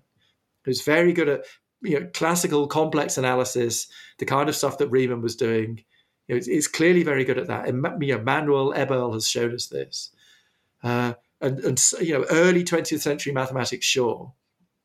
But when there was this sort of revolution, this abstraction revolution, these abstract concepts, category theory came along, and then algebraic geometry came along using category theory. Can it do that? I just don't know. It's these. Part of me doesn't care. We need lots and lots of maths in one system, and I don't really care what that system is. But at the minute, it looks like we've got one system that's going to do it. If competing systems want to have a go, that's fine. But it's going to be a huge. There's still a huge amount of work to be done to get us a basic. Great. Arguably we've got an undergraduate degree, but why don't we get a master's program? That's the next thing. Why don't we get a full master's program? What kind of tools can computer scientists build to make mathematicians' life easier to use interactive theorem provers? Oh, this is an easy question to answer because I've seen it happen. With Lean, I couldn't prove that 1 was less than 2. Right in 2017 when I started for natural numbers, sure, but for real numbers, Lean had the real numbers, but he couldn't prove that 1. I couldn't even prove that 1 was not equal to 2. Right. And to a mathematician would find it really hard to work out even what the question is. What does the question mean? What is this? Of course, 1 is not equal to 2. It doesn't need a proof, right? You draw the real number line, and there's a dot there for 1, and there's a dot 1 unit away from it for 2, and the dots aren't in the same place, and so 1 is not equal to 2. So I was just like, if the system can't prove that 1 is not equal to 2, then this is never going to work. I want to use this in my teaching. The system's never going to work. And Mario Carnero came along and just wrote a tactic called NormNum that solved this problem. And then, so tactics, that's the simple answer, is the simple part of the simple answer. We get stuck on, we do stuff intuitively in our heads that the computers can't do. And so we need tactics. So another example, there was an undergraduate proving that every natural number is the sum of 4 squares. That's kind of a cool thing. And they had to do a lot of algebra, and they were missing a ring tactic, just something that basically would prove algebraic identities in the integers. X plus y squared is x squared plus 2xy plus y squared. So they were having to do this by hand, just rewriting axioms of a ring and of a group. And so, again, Mario Carnero, the same guy, wrote a ring tactic, just stole. Assia Mabubi and Benjamin Gregoire wrote a ring tactic in Coq and documented what they'd done very carefully. And the documentation was sufficiently coherent and well written that it was possible to just port the tactic over to Lean. And so there's been tactics to do to do inequalities, to prove that functions are continuous, to prove identities in group theory, to prove that real numbers are positive or non-zero, just stupid things like that. It's a very handy. Positivity is like when you inequality order gets reversed if you divide by a negative number. And so you're constantly checking that things are positive to make sure your arguments are fine. Positivity is a very common condition in a lemma, and so to have the machine generating proofs that things are positive automatically is very helpful. So as we work and try to do mathematics, as we translate the paper and pencil mathematics into the system, you notice pain points, and for those pain points, once you can coherently ask, make a request, then it can be mulled over by the computer scientists, and they can maybe write a tactic that will solve it. So that's one area where computer scientists have been absolutely indispensable. I mean, the obvious thing I should say before that is just bug hunting, right? if my code looks to me like it should work, but it doesn't work because it's timing out or taking a long time, I've got no idea why it takes a long time. And you ask a computer scientist, and they take one look at it and go, "Oh, what have you done?" They look at you with, "Have you seen the size of these terms?" And you're just like, "I just made the term. There's just lots of ways to make the term. I just made it this way." And they're like, "Well, how about you make it in this way, which is mathematically the same, but actually, ends up with an object which has finite size." But because I don't have any measure of what's going on internally, right? I don't care about the types and the terms. I care about the beauty of the mathematics. The types and if someone had told me that mathematics is formalized in set theory, I would have just learned how to formalize it in set theory. I'm not looking at the innards. I don't know how it works. I don't care how it works. I want to do mathematics. So yeah, I only bother the computer scientists either when I get stuck because it doesn't work. This proof should be fine, but it times out. Right? There's a problem. So computer scientists are good at looking at logs and sorting stuff out. This proof should be easy. This proof is 2 lines on paper, but it's 50 lines in Lean. What's happening there? That's because you're missing a tactic. And the other example is I want to define monoids and groups and rings and fields and normed fields and complete normed fields. And we have this huge, as we've been doing more and more mathematics, we've been finding more and more classes and classes that extend other classes and classes that extend other classes. And we just made this gigantic zoo of mathematical classes that we didn't think twice about because we just use these things all the time. Obviously, we have valuations and norms and things like this and, continuous norms and blah, blah, blah. And after a while, the computer scientists were looking at us going, "It's huge. Yep. It's just gigantic. Why have you made this gigantic? Do you really use all of this stuff?" I mean, absolutely. And it's a huge problem for them because I've got this complete normed field called K, and I need the x plus y is y plus x, and that's just obviously true for any complete. But that's not a theorem about complete norm. That's not a complete normed field is a normed field, and a normed field is a field, and a field is an abelian group under addition, and an abelian group is an abelian monoid. An A plus B equals B plus A. That's the theorem about abelian monoids. So the system has to spot really quickly that a complete normed field is an abelian monoid. But a mathematician just does that instinctively because it's just obvious. We don't have to explain that A plus B is B plus A in a complete normed field because whereas the computer scientists are saying that you're setting it. This is a huge maze here. You've made a gigantic maze, and you're expecting us to just navigate it instantaneously. There's some kind of prologue-like search going on here or something. So that was the most extreme reaction to what we were doing.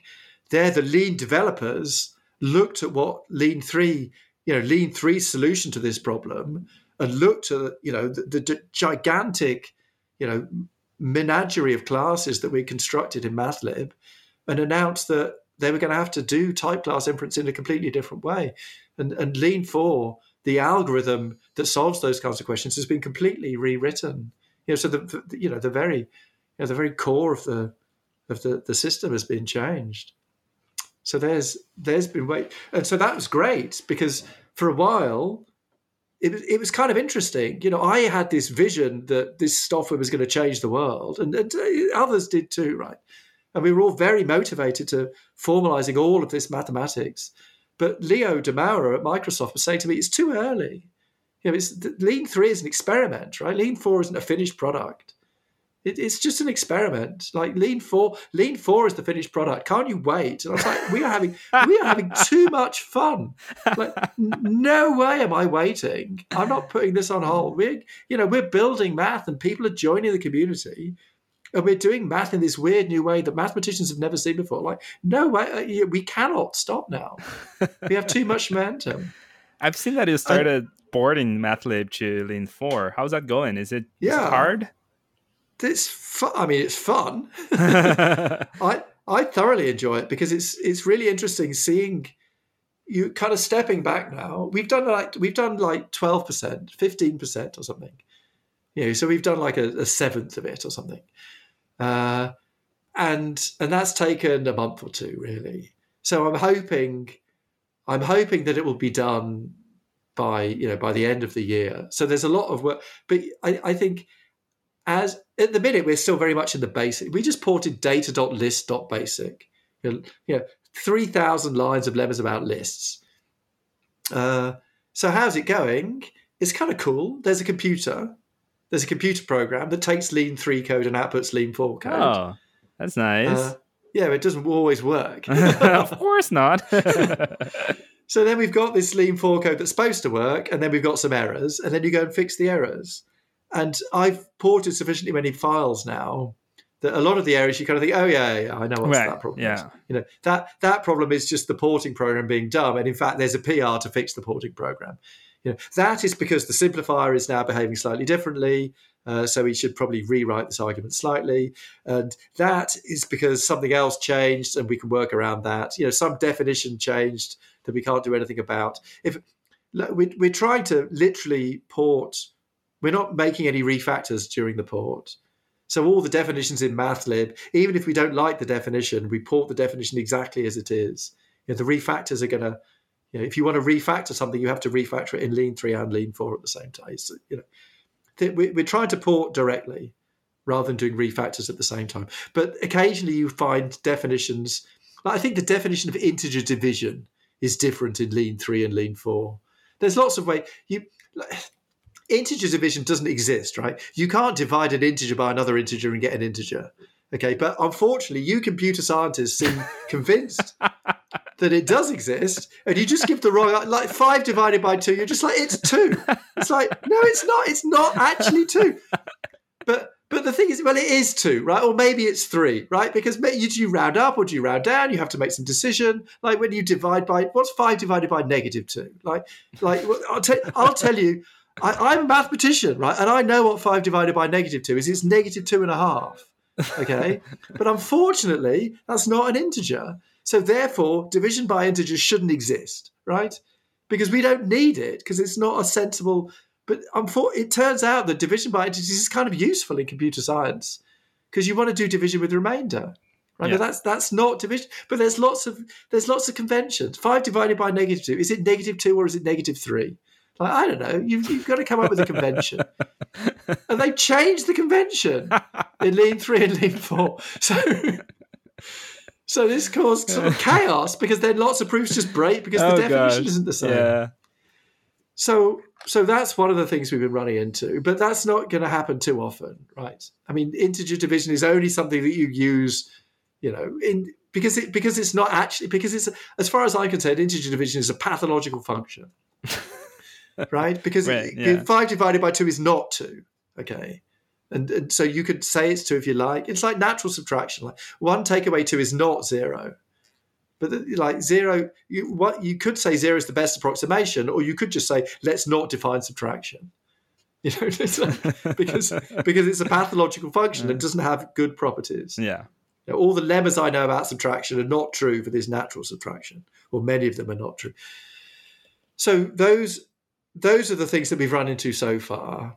And the other big question is, will we be able to get more people involved? And I think that as the mathematics gets more interesting, at the minute we're just about on. We haven't ported finiteness yet, because the way finite sets are defined are a multi-set is a list modulo permutations.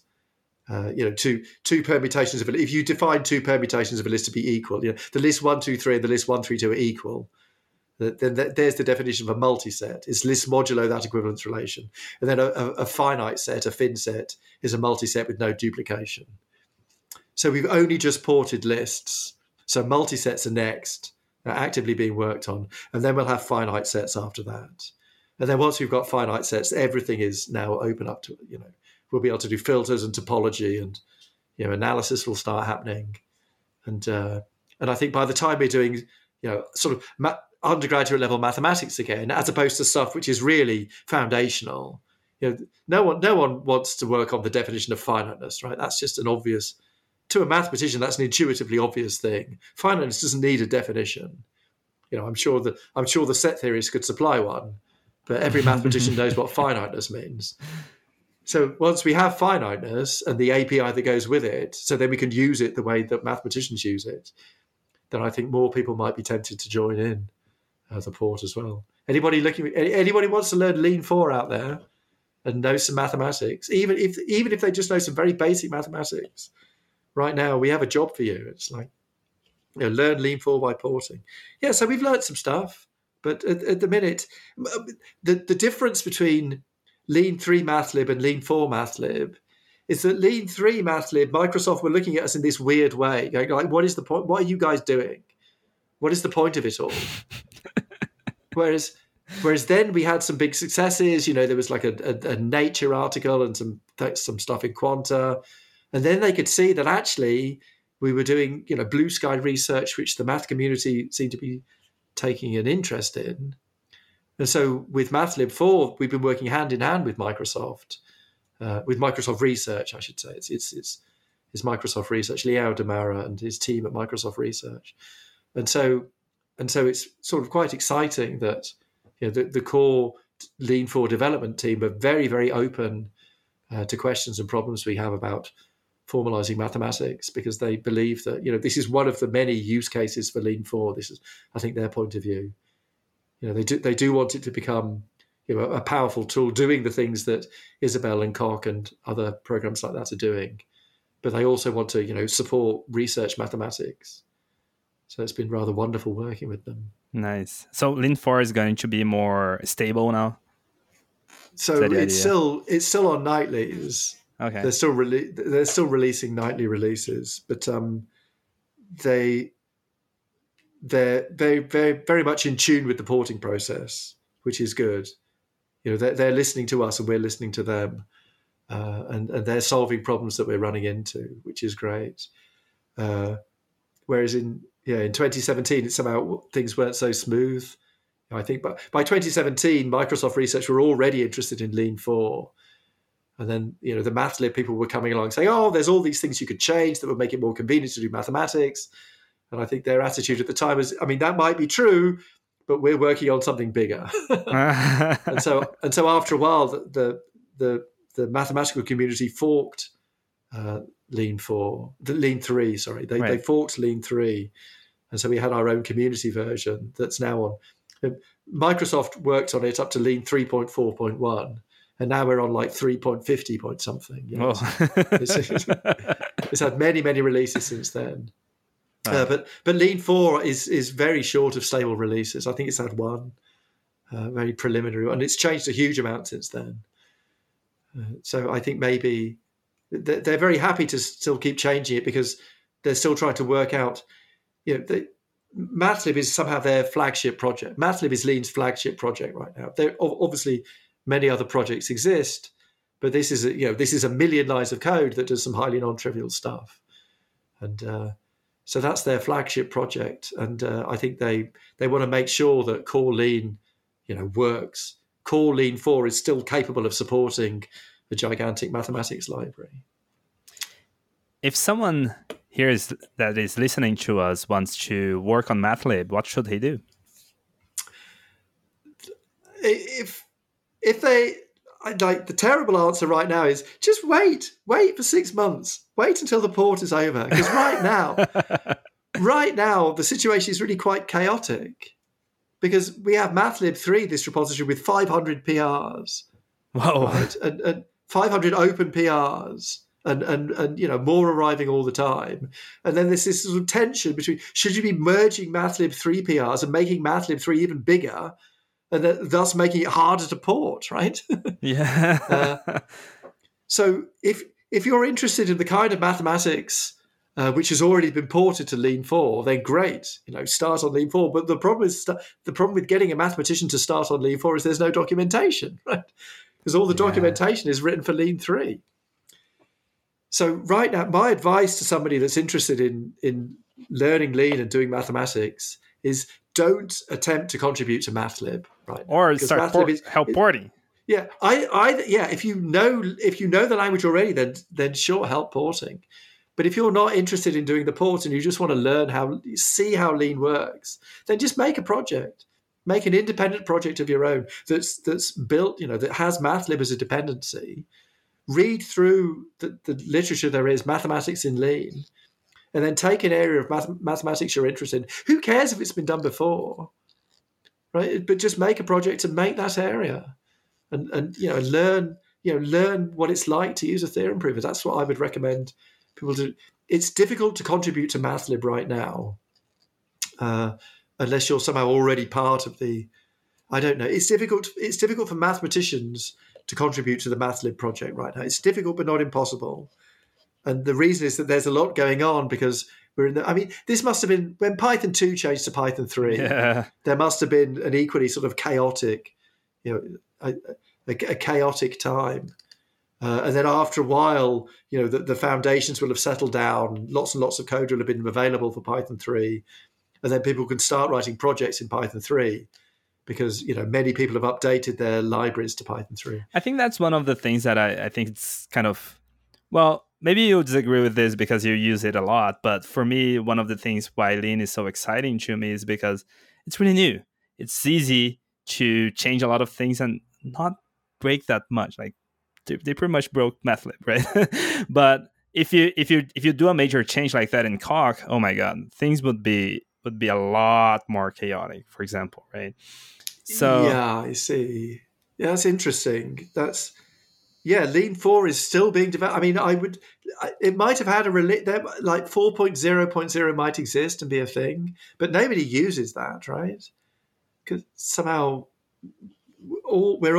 many of the projects use much more recent nightlies, and yeah, it's right now. You really can break stuff. It is exciting, and the developers are listening to us. When we say actually, it would be good if this stuff broke. Can you break it for us? Oftentimes they will say, yeah, sure. I can see your point of view. Let's slightly change things and break a bunch of stuff because we just right now. I think MathLib 4 should be regarded as the test, even if you're not interested in mathematics, right? MathLib 4 is just a test, right? An interactive theorem prover is a hugely complicated piece of software. It's especially Lean because you could switch between term mode and tactic mode, and you have to have a very robust framework for writing tactics, and and then some other framework for elaboration and writing terms. And MathLib 4 is the test case, right? Can we get 1 million lines of mathematics, including some very complex mathematics? Can we get that working in Lean 4? And if we can, then that's every indication that Lean 4 is actually fit for purpose.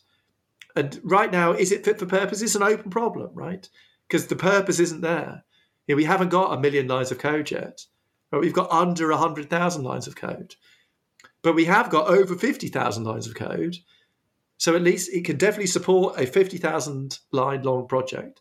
But can it support a 1 million line long project? Ask me again in a year, and I'll tell you. But by then, there'll have been many new PRs to call Lean 4. Right? And by that point, then it might be getting difficult for, then changes might be harder to come by. Leo was always very reluctant to make changes. He said every change comes with a cost, right? You have to test it, and you have to figure out, is this definitely, the person that's suggesting the change, they know that change is better for them, but is it definitely better for everyone? You see, that's somehow a hard question. So but fortunately, everyone is a small number of people right now in Lean 3, in Lean 4. So we can safely answer those questions. But yeah, we shall see. It's an exciting time, but right now it's difficult to contribute to MathLib because in my mind, the only thing we want in MathLib, the only thing we want to do right now in MathLib is just get the whole thing working in Lean 4. So if you're interested in mathematics, that's great. If you're interested in doing mathematics in Lean, there's lots and lots of things you could do. You could go through the mathematics in Lean tutorial, learn how to use Lean 3, start experimenting, prove your own theorems, make your own projects. But if you want to contribute to MathLib, then really I would say, help with the port or wait a year. Help with the port or wait till the port's done. Yeah, that's a great advice. Now, I also saw in your blog posts that you have played around a little bit with OpenGTP. What are your thoughts for Lean in this case? It seems to me that these language models do two things, right? Firstly, they generate natural language proofs of natural language mathematics. And there, the problem I see is that they can very confidently state complete nonsense. But this is one of the things that this is that like Chat GPT will very confidently write some stuff that either it's read on the internet, which is not the most reliable source, or it's somehow worked out, or it might be true, but it will confidently say it is true. Yep. So this is great when you're writing poetry and absolute truth isn't or you're writing when you're writing something where things can be a little bit wrong and it's not the end of the world, then that's great. But the thing about mathematics is that everything has to be exactly right. So these language models that are confidently stating incorrect mathematics, for me, are no help whatsoever. They're a step. They're not a step in the right direction. They're not a step in the wrong direction. They're just a new thing. It's noise. But a lot of it is noise, yeah. When you actually try to get them to do any kind of remotely non-trivial mathematics, they become completely unreliable. Yep. Because they're not spouting facts. They're spouting sentences that make syntactic sense, that they're claiming are facts, but which just might be rubbish.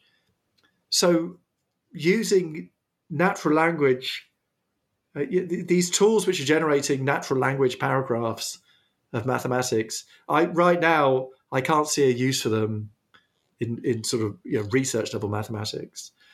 But what about the tools which are generating computer language, right? Like there's tools that generate lean code, like Meta and OpenAI have both solved Math Olympiad problems by auto-generating lean code that then compiles, right? Wow. And if it compiles, then we know it's true, right? Yeah, if you read the statement and you can agree with the statement that it matches what you want, right? Yeah. If you agree with the statement and then Lean accepts the proof, or Isabelle, whatever these people are using.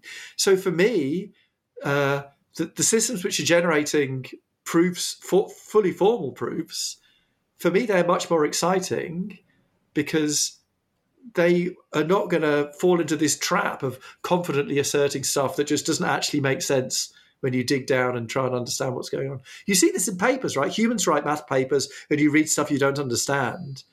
But then you have to work very hard and try and figure out why this thing is true. And if somebody I trust writes something I don't understand, then I'm very happy to do that work. But if an AI writes something I don't understand, then my instant reaction is maybe this is just nonsense. So that's what I worry about with the AI. That's what I worry about with the AIs. And what I worry about with the fully formalized stuff is that they're generating fully formalized proofs, but of very, very simple statements.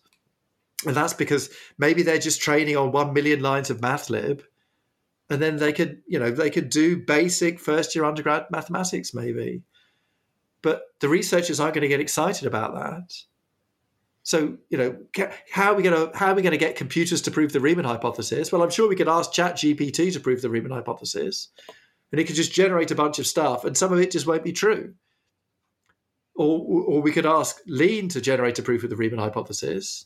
We could ask an AI that can write Lean code, not human language. And there, the problem is it just won't be able to do it because it can't do stuff that's 1,000 times simpler. So that's where I see AI and mathematics right now. It's the language stuff is that's where I see it right now.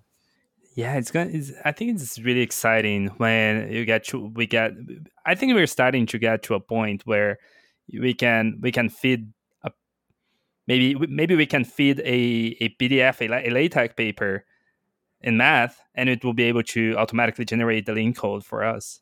That would be the game changer. Yeah. Once we have that, then in some sense, what is the Xena project is trying to get mathematicians to learn how to write code in Lean. In some sense, that puts the Xena project out of business because we don't need the undergraduates to learn it. We just feed in the textbooks. Yep. But the question is, when is that actually going to be workable? Right? And believe me, there's no shortage of data. Right? You have the archive.org. It's just like I subscribe to the daily archive. Now, every day I get an email that says, here's 20 new papers in number theory. Like 20. Yeah. Okay, so there's your gigantic database if you want training. But the question is, can you reliably translate it into Lean? And the problem is it's very difficult because mathematicians leave stuff out. And by the time you've got to a certain level of maturity, a serious research mathematician writing a technical paper, they're going to leave loads of stuff out. And right now, I don't think the computers can fill in those holes. Yeah, for sure. So this would be a huge, this would be a huge step forward, and it's something that I know the AI community are taking very seriously, but I haven't seen, hugely positive results, when it comes to modern research. And let me say that it's the fact that we in the Lean community are engaging with modern research mathematics, the kind of mathematics, which is winning modern Fields medals. That's what's made the mathematical community interested in what we're doing. It's the fact that we're targeting hard mathematics. And I think if you want AI to cause a stir in the math community, you're going to have to get AI targeting modern research math. And at the minute, it's doing toy stuff, it's doing high school stuff, or Math Olympiad stuff. And Math Olympiad questions are hard, but they are not what researchers are thinking about, right? They're difficult questions about elementary objects. Math researchers are often considering highly complex objects, like perfectoid spaces that you mentioned earlier. This was one of the first things that got the math community interested in Lean, was that I went round saying, I formalized a bunch of algebraic geometry with a bunch of first-year undergraduates. We formalized the definition of a scheme, and all the algebraic geometers in my department just didn't care at all. They were just like, I knew what a scheme was when I was a PhD student. Like, that's not a big deal. But then when we did perfectoids, then we formalized the definition of a perfectoid space. And it was just the same principle. But the only difference was that schemes were invented in 1960 by Grothendieck, in a completely standard part of an MSc or PhD syllabus. Whereas perfectoid spaces were invented in the mid 2000 to 2015 or 2013 or something. Is it too hard to explain to explain what a perfectoid space is? Or? It's just a definition. It's just a set with some structure satisfying some axioms. Okay. Do you want to know? What do you want to know? Do you want to know the definition, or you want to know the point? Well, how hard is the definition? It's just 18,000 lines of Lean code. Oh, okay. I don't think I'm gonna get that in like a couple of minutes. but that's not. But I don't. My picture of a perfectoid space as a researcher, my picture of a perfectoid space is not the definitions, right? You don't think of a group as something that satisfies the definitions of a group. You think of a group as being the symmetries of an object, right? And similarly, I have a picture of a perfectoid space that doesn't involve any of the axioms, but it's quite a technical picture. But I have some kind of picture. There's objects that you're interested in, sort of finitely generated geometric objects, finite dimensional geometric objects, and you're interested in studying maps between them. And sometimes you can have nice objects, but maps between them can be complicated and not nice, like the squaring function that maps the complexes to the complexes, and for most points in the complexes, that's kind of a nice function. But at zero, there's something weird going on. At zero, things are getting wrapped up. Like the square of zero is zero, but somehow it's so if you take the square of 1 is 1, but you can have a little disk near 1, and the square of everything in that little disk maps to a little disk. The square of a number that's near 1 is a number that's near 1.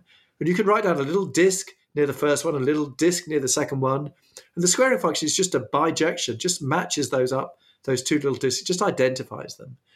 Whereas near zero, you can't do that because somehow you have two things, two very small, x and negative. If x is very, very small, x and negative x get squared to the same thing. So there's always two things going to one thing. It's not a nice one-to-one matching near zero. The squaring function is kind of irritating. It's a ramified map.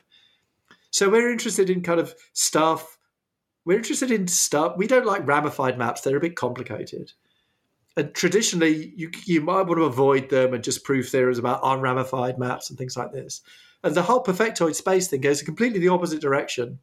It says, first of all, let's start by making some cover of your object, which is so highly ramified at every single point that it's just some completely infinitely not finite in any way, horrible mess.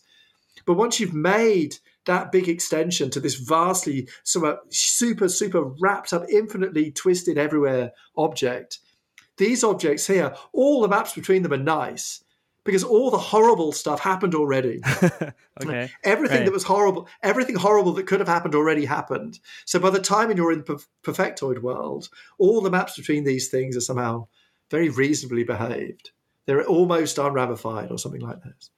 So it was quite a weird way of solving a geometric problem. That's somehow the way, that's the picture that mathematicians might carry around, or they might carry around. Yeah, that's the picture I carry around of a perfectoid space, and other people carry different pictures. But at the end of the day, it's just a set or a type. To you guys, it's probably a type. I mean, in Lean, it's a type. But if you read the definition in the papers of Scholzer, it's a set, together with some structure and satisfying some axioms. Yeah. That's all. It's an inductive type, but with only one constructor. One very long constructor, but only one constructor. So no need to ever do induction on it, right? Yeah. Right. Yeah, that proves your point. No need to do induction. Exactly. Yeah, who needs induction? Well, that's induction on the naturals. Induction on the naturals you need, but honestly. That's funny. Well, I think we covered pretty much everything we were set to. Well, here's a bonus question. If you could go back when you started learning Lean and going through this Xena project and teaching students, if you could go back in time and do something different, would you have done anything different with the knowledge you have now? In terms of the research I produced, the one thing I regret is that I entered the area in an extremely inelegant way. How come? Because I was for a start, I was horrified by what was going on in the other communities, because nobody was formalizing the mathematics that I knew and liked. Right, that was the thing. Nobody was taking mathematics. Nobody in the maths community was taking theorem provers seriously, and nobody in the theorem prover community was taking maths seriously in some sense. In the sense that they weren't formalizing the Langlands program or perfectoid spaces or modern stuff that wins Fields medals, right? Nobody was doing that, and then I started doing that by myself and realized that there was no reason not to do it. There was no obstruction. It was just nobody was doing it, and then I somehow said some very rude things to various senior members of these communities in an attempt to either convince them I landed with a large bump, basically saying, what are you guys doing and why aren't you doing what I think you should be doing? And I expressed that in a very naive way, and I think probably made some enemies. And so maybe if I was changing anything, I might have been more politically sensible. But on the other hand, I think the fact that I just made a huge amount of noise probably might have sort of raised the profile of my agenda. Yeah. And so maybe I wouldn't even change that. I'm constantly apologizing to the people in the other communities for the dumb things I said. And it still goes with the univalent community. It still goes on. I'm annoying people in the univalent community just by accident all the time. And so annoying people in other communities seems to be something that's inbuilt, and it's just one of the things that comes with being me. Because I don't really think before I speak. I've got the vision, right? The vision is we're going to get a huge amount. Let's formalize an entire master's degree, okay, in one place And then let's just use it to make spectacular projects about modern research mathematics. But what I find difficult is that not everybody believes the same thing as me. So what's the thing about the thing with the univalent people? You don't believe that you should be constructive? No, yeah, absolutely. Constructivism is a cancer in my view. This is the ridiculous thing. So I was told a story, right? As a mathematician, I was told a story as an undergraduate research, PhD student, postdoc stuff, right? I went through the training, and throughout that training, I was told a story. And the story I was told was the following story. When people started writing down the foundations of mathematics, they realized that there was an issue and that sometimes the things we did were non-computable. And Hilbert said that non-computability was fine, was a perfectly reasonable mathematical approach. And then there were some other people, like maybe this guy Brouwer, that said, no, I think we should be constructivists and just do constructive mathematics, and non-constructive stuff is sort of less interesting or something. I don't know what he said. I've got no idea what he said, because the point is Hilbert won, right? This is what we're told in mathematics departments. Hilbert won. The law of the excluded middle is an axiom of mathematics. The axiom of choice is an axiom of mathematics. And the constructivists just died out. And that was true. And that was true for many decades. Constructivism in pure mathematics just did not exist. And then computer science was born. And then it turns out that constructivism is super important in computer science. And now there's this weird new generation of it's constructivist 2.0. They've come out of the woodwork, and they're doing mathematics constructively because for them it's super important that a proof is a program. This lie that you tell people that a proof is a proof is not remotely a program, because proofs can be non-constructive. So this beautiful duality you have, or whatever you want to call it, a proof and a program are the same thing. This is regarded as a very beautiful, it's a very beautiful observation in the world of computer science. But in mathematics, it's simply not true, because our concept of what a proof is far more liberal. And there are many, many proofs that aren't programs, but it doesn't matter, because we're mathematicians. Who cares about programs, right? We're not writing programs. We're proving theorems. Right, and the fact that we end up proving that there exists some number n with some property, that's regarded as a cool theorem. And we got no idea what n is or how to compute n. Like, n is completely non-computable, but that we don't care, because we prove that n exists, and so you get points for that. And then maybe some people later could do the boring work of actually trying to figure out what n is. The fact that you prove that n exists, that's the breakthrough. We don't care about the program part. And so it was a big shock to me when I entered the community to find that constructivists still existed. And I had absolutely no time for what they were doing for many years. No time whatsoever, because it was just not relevant. You can't do the kind of mathematics I do constructively. Like it's literally, there's two problems. The first problem is that I have one definition, and constructively it turns out there's 5 definitions, and they're all constructively distinct. And so you don't know what you're proving theorems about. And then secondly, some of the proofs just don't work constructively. They can't be done. So we've got too many objects and not enough theorems. And it's just like, maths is hard enough already. Like, why make it harder by deleting some axioms? Because for me, the law of the excluded middle is an axiom of mathematics, right? The axiom of choice is an axiom of mathematics. This is what I was taught. And then to discover that there are still people alive that don't believe this was a real shock to me. And in some sense, it's still a shock. But the thing is, the univalent people have got their own research agenda. Because they're not using the regular maths rules, they're using. I mean, that's the kind of. I've upset them again, right? They're not doing what I would call regular math, and they would call just one kind of math. But it's the kind of math that 99% of people in maths departments are doing. They're not doing regular math, or whatever you want to call it. They're doing maths in this weird new way, and their types are complicated, and so they have lots and lots of hard problems that we just don't even see. in sort of regular math, in what I call regular math world and what the univalent people will call something else. So it's sort of, I do find it difficult to get on board with what they're doing. I'm still very much struggling to accept constructivism because I just don't ever see it in my day job. Right. It's not a thing.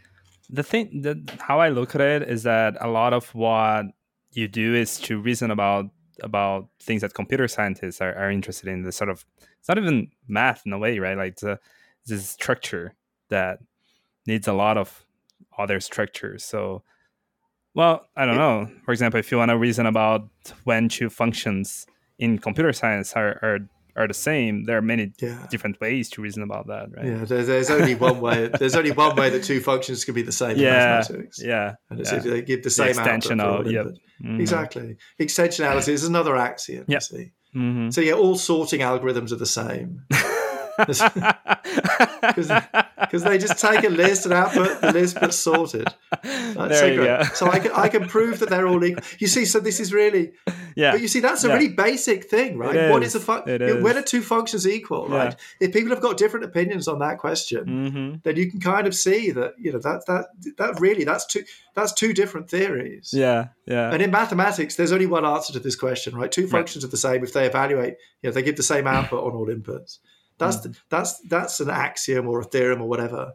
Again, that was something I was taught on day one in the maths department, and there's no going back. Right. There's no. So I meet people that have already been indoctrinated, and there I show them lean, and with many of the other theorem provers, there's a large percentage of people working in those areas that place much higher value on the concept of constructiveness and things like this. And this is one of the things I tried to do very early on in Lean, was just tell people there's nothing about constructive maths there. It's just regular maths. We can just do normal maths. Of course, you can assume the law of the excludable. Of course, you can assume extensionality of everything. Of course, you can assume the axiom of choice. It's all there. And all the people that are fussing about constructivism, just let them fuss, but we're not going to fuss. That's a great way to put it. I like it. Well, with that, I think it was a great way to end this conversation. But is there anything else you think we didn't talk particularly and you'd like to go back to or mention? No, I should just apologize to all the people that I've inevitably upset through my blinkered ignorance about what mathematics is. Because my views of it are not the same as many of the people in the community. Well, in a sense, they're just inspired by what I've been taught as a mathematician. In a sense, that's one of the reasons why I invited you as well. I wanted a mathematician point of view. Okay. Well, anyway, apologies to the people I upset. But there you go. I don't have any more. I don't have any more things to say. Well, Kevin, thank you so much for coming here. This was such a delightful conversation. Yeah. Thanks for having me on. It's been a treat.